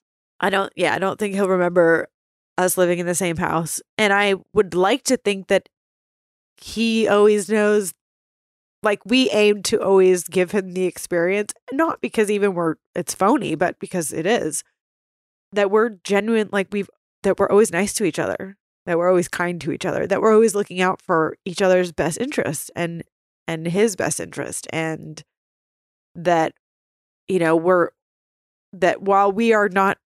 our relationship didn't continue, I feel like he'll always grow up knowing like, my parents aren't together, but God, they're so kind to each other. They're so nice to each other. They always talk kindly and nicely about each other. They're always looking out for me. I'm loved. I'm good, and sure, there's going to be some things that ding him probably in there or some shit that comes up. But that would happen whether you stay together whether his dad was someone else, his mom was someone else, like whatever. I think that, yeah, it's like, yeah, we're all going to get dinged somehow. And it's not usually intentional. Right. So that was a crazy chapter. But I do feel like I'm really proud of how we handled it and how we navigated it. And we are really good friends. Of course, that definitely makes it harder for. So you were asking, do I feel judged by other people? I would say it's much harder to explain to a new partner because they are very much like, you guys are so cool and chill and still are very intimate on a friendship level, but you're not together. Like, but it's like, I think it's harder maybe for a new person coming in to understand the dynamic. But I always said to Bill, like, it's going to take a real secure person to come into this scenario and understand it and respect it and not get threatened by it. But of course, that's also going to happen. But that's like also the shit. That's just like the reality of the situation. Like making a decision like that. Like, I feel like there, of course, it might be confusing just because, again, like they don't know other couples like that. But in my mind, it would only make the person respect everyone involved even more. Because I don't think I would ever like question like, oh, is this like, do I not matter then? Or are they going to end up back together? Because it's very obvious, like, no, they live in separate houses. They went through a divorce. Like, you know, like, well, like, so it's like not that sort of, but I guess, I don't know. Like I think it would just be like, oh, even better. Well, I know like Bill sometimes would like we would have these talks of like, oh, well, what if somebody thinks it's like weird we're friends, or like, what if someone like whatever, what if, and it's like, well, the right person, then that's the wrong person. Yeah. Because the right person is going to get it and they're going to fit nicely. And like my goal is like we're all on family vacations together, me with my new partner, Bill with his new partner, and Kylo. And if anyone has more kids or whatever, like, and we're all just, everyone can be like grown-ups and adults and act as their adult person, not their child person. And that we can all like harmoniously coexist. And that is my goal. And what about like, have you felt like you've received any judgment or questioning from like other people that have been through divorces? Because sometimes I feel like people can be triggered and like they might judge others because they feel like they're being judged. Whereas like, I wonder if there's anybody in your life that is in a divorce and hasn't handled it that way. And so then can make up, oh, there's Tristan. She thinks she's so great with her great relationship. So she must think that I'm terrible or like, I don't know if that would happen, but I think that that's what happens, in life, that so often we feel like we judge others because we feel like they must be judging us because we're doing things differently. I have to say I haven't experienced any of that. I've had some other friends get divorced and some go good and some not go great. And luckily everyone's adult enough to be like, yeah, that's your situation and that's awesome and this is mine. And like, yeah, it's fucking sucks. I will, there was a couple comments like from like on social media, like, oh, I really wish you guys didn't get divorced. And it's like, well, that's nice of you to say that, but like you also weren't in the relationship and you didn't know what was the best decision. Yeah. But like it's sweet that you say that, but also I'm pretty sure I know the right thing to do.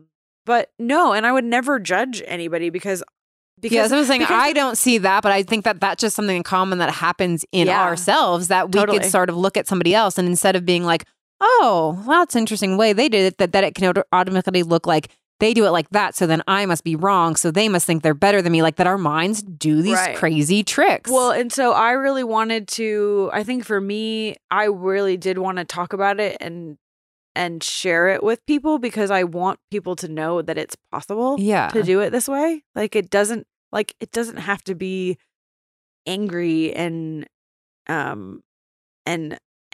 disaster. Like sure, it's going to be painful and it's going to be hard, but like I wanted people to know, like, this is an option. Like, you can't, like, as stupid as, like, people think, like, oh, the conscious uncoupling, like, Gwyneth Paltrow. Like it is possible. Like, if you want it to be possible, like, you can have that kind of divorce, and it is possible, and it doesn't have to be angry and people hating each other and this, like, sore subject in your life. Like, it can, you can do it in a great way, with a little help, with like help from a therapist or like and it's a great opportunity to like heal your shit too. Yeah, so it's not just even like go see a therapist with the idea that you're going to be convinced to stay with the person, but like be able to heal yourselves and be able to still be in some sort of relationship with that partner. So this was the cool thing about our therapist is like we were going to therapy to try to like save our marriage, and then once it was like, no, like we've done a lot and I think the best thing is to split, then it was like, all right, now we're going to work on how to like exit this relationship in a healthy manner, which was a whole other process in itself of letting go of like expectations, what could have been, things for the future that we wished on, and like so that was super helpful way to do it. And then the other thing I was going to say is, have I experienced anything from other people that have gotten divorced in that whole aspect, which is it really does take both people to want to consciously, you're still in relationship. Yeah. Like, and when you have a kid, you're always in relationship. Yeah. So it does really take both parties to be willing need to want to sign up to do it this way. And the friends that I have had who've gone through messy and angry and bitter divorces, they might have wanted to, and the other person doesn't want to. Yeah. And in that case, that sucks. Like that's a bummer, and then you're trying to navigate it the best way you can. So I do feel very grateful that I had someone who was willing to want to go through it this way and try it this other way, and was on board and doing it in like the like kindest, cleanest, nicest way possible. And Bill's an amazing person. He's an amazing human. Like, no doubt about it. Yeah. So I miss you, Bill. If you're listening, I'm like Bill's awesome. And like, and there are for surely people that are like, well, how can you say that he's like so awesome and you love him, but you're not like with him? And it's like, I don't know. There's just some things that you can't, I don't know. That doesn't feel odd to me at all. Well, it's just like I love in my life. Well, yeah, there's like tons of ex-boyfriends that I, not tons, but there's like I've always maintained for the most part great relationships with people I've dated, and you choose to spend time with someone and be so intimate and get on a really intimate level when you're in those kinds of relationships with like a romantic partner. It seems more odd to me that why you would then turn them the enemy, because you chose them in the beginning because you thought they were awesome and great for you. I'm the same way, that even if there was something that was like, obviously it didn't work out, but even if there was something about them like, no, I can't deal with that, then it's still, there's quality about them that I love and I cared about, and that they were there for me at some points and this and that. So it's like always having love for that person. Yeah. I've had a couple guys ghost me that I've dated since getting divorced, and I fucking hate those people more than anybody else in my life. Like, I can't stand a ghoster. Ghosting is so I don't get it. That to me just feels like that it's their own shit. I mean, that would be the same thing that, like I said, if instead of me speaking up to the story I'm making up about you, if I just like, then never mind, Tristan's not my friend anymore. Like, then that's my shit that I'm just like working on, like that I'm like living into a terrible story and not facing it. Like, let me just put up this wall because I don't want to deal with what could be behind it. For sure. Yeah. I mean, I generally feel like I pick good humans to have in my life. And so I feel like I definitely like appreciate my time with everybody. And I want like all the love around me and great people. And just because a relationship didn't work out, or a project that I started working on with someone like didn't work out, like it doesn't mean anybody's a bad person unless you are acting like a dick and you do something lame. But generally no one's doing anything lame. Like there's, it doesn't have to be so black and white. And so like, oh, you're in 1 minute and now you're out. Like it can be like we can all like coexist together. Like there's room for everybody. Yep.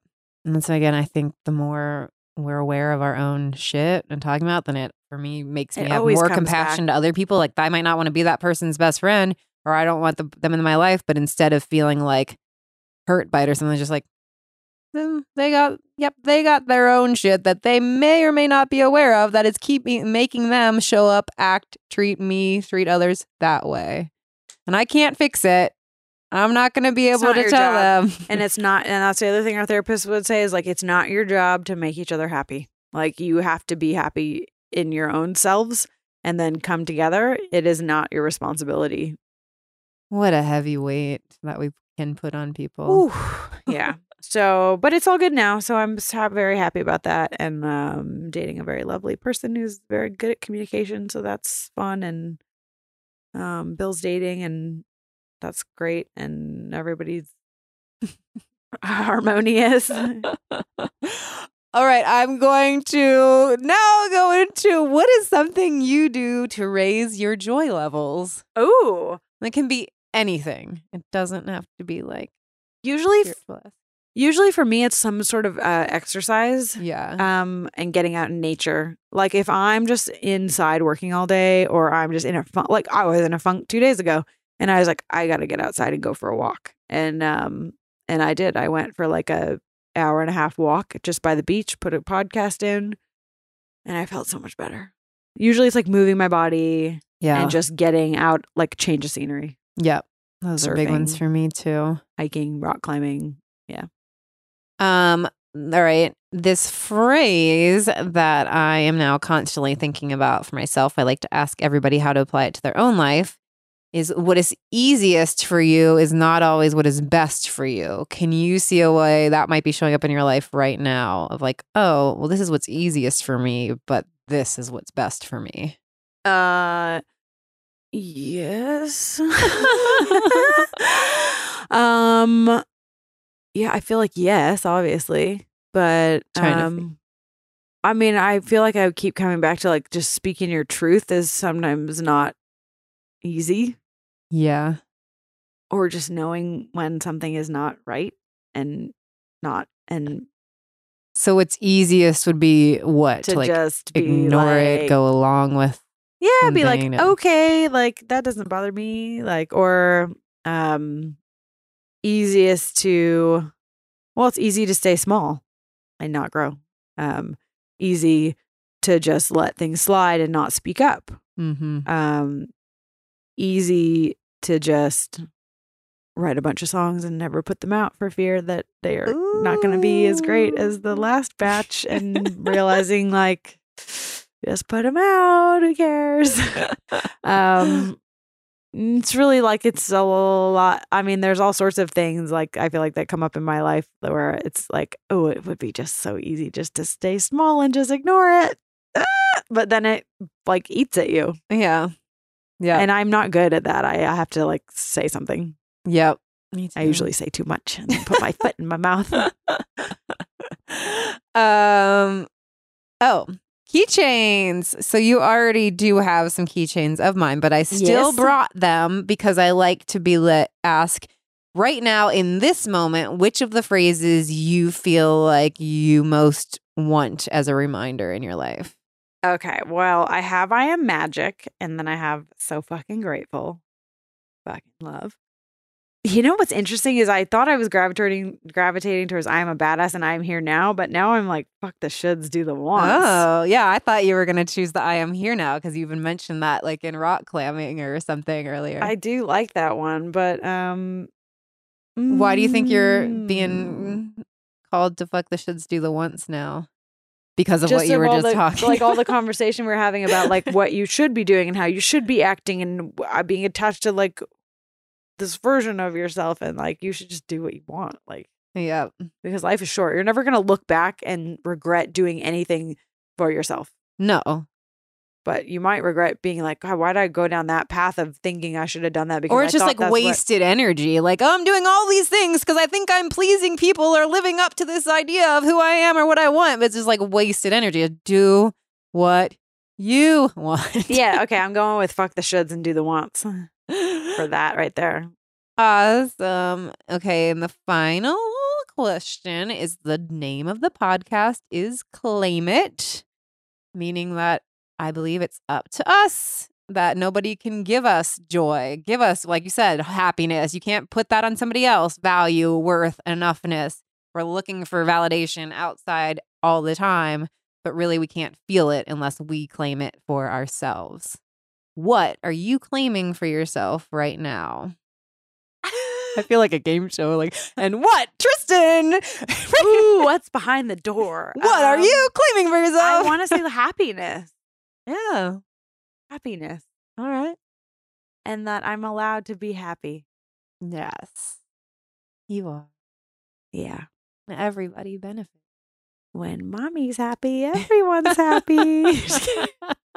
But it's the truth. It's we true. can like be like, oh, I don't have enough time to this. I don't have time to this. I don't have time for this because like, even if it's for my better goodness, and we act like, oh, it's just for me. But when you take better care of yourself, when you do the things that make you happy, then it affects everyone in your life. So it's always like, there was the other morning, I think I had a bunch of people coming to record here, do like a writing session. And I was like, oh, I could either sleep another hour or I could like get up and do the Peloton.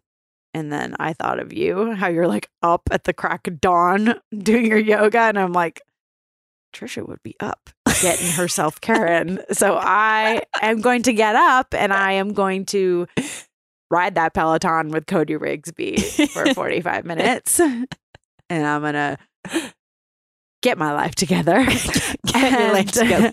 And I tell you what, like, that was me taking care of myself and knowing like if I get on that bike and ride for 45 minutes and sweat, I'm going to feel more focused. I'm not going to be like, oh, I missed my workout. Like, why didn't I move? I'm going to not feel stagnant. I'm going to feel happier. I'm going to have endorphins. I'm going to like I will be better for waking up early and getting that workout in before sitting in a room all day or like, you know, and it's true. I worked out and I felt fucking awesome and awake. And that probably benefited you, but also everybody else that was benefited here. the writing session because I wasn't, you know, if you've ever like you're doing something and you're like, oh, I really want to work out, but like I don't have a window and I want to be doing this, and like you're never truly where you are because you're thinking about this other thing you want to be doing. So yeah, I was able to show up present for the writing session and be creative and not be making myself guilty that how am I going to get that workout in? Like, because that's for me, I'm like working out. Exercising is like my saving grace. No, it's the same for me. And I have those moments too where like it's no longer like I need to exercise so that I look a certain way. It's like such mental. a like mental and energy thing. Absolutely. And my whole body like releases so many things in my body and my mind. And so I will be like, yeah, like, oh, it's like, yeah, like, okay, I know that tomorrow this is happening, and so there's not going to be extra. Like, what am I like? Yeah, it can sometimes be like, okay, so maybe you wake up early, or sometimes you do this instead, or like. But yeah, it's interesting how like. Yeah. So for surely, like, yeah, that's how happy that I did that. So thank you for inspiring me. You're welcome. Because I'm always like looking at that. I'm like, God, she's been up for like 5 hours already. Whoa. But that's also my kids wake up early, I so know. that makes mine sleeps me till to like wake 3 up if I would have early. let him. Yeah. Kylo sleeps later. So, but yeah, you could still wake up before Kylo, but like my kids wake up at like 6:30. So now I mean, I need to wake up at 5:30. Little devils. No, I'm just kidding.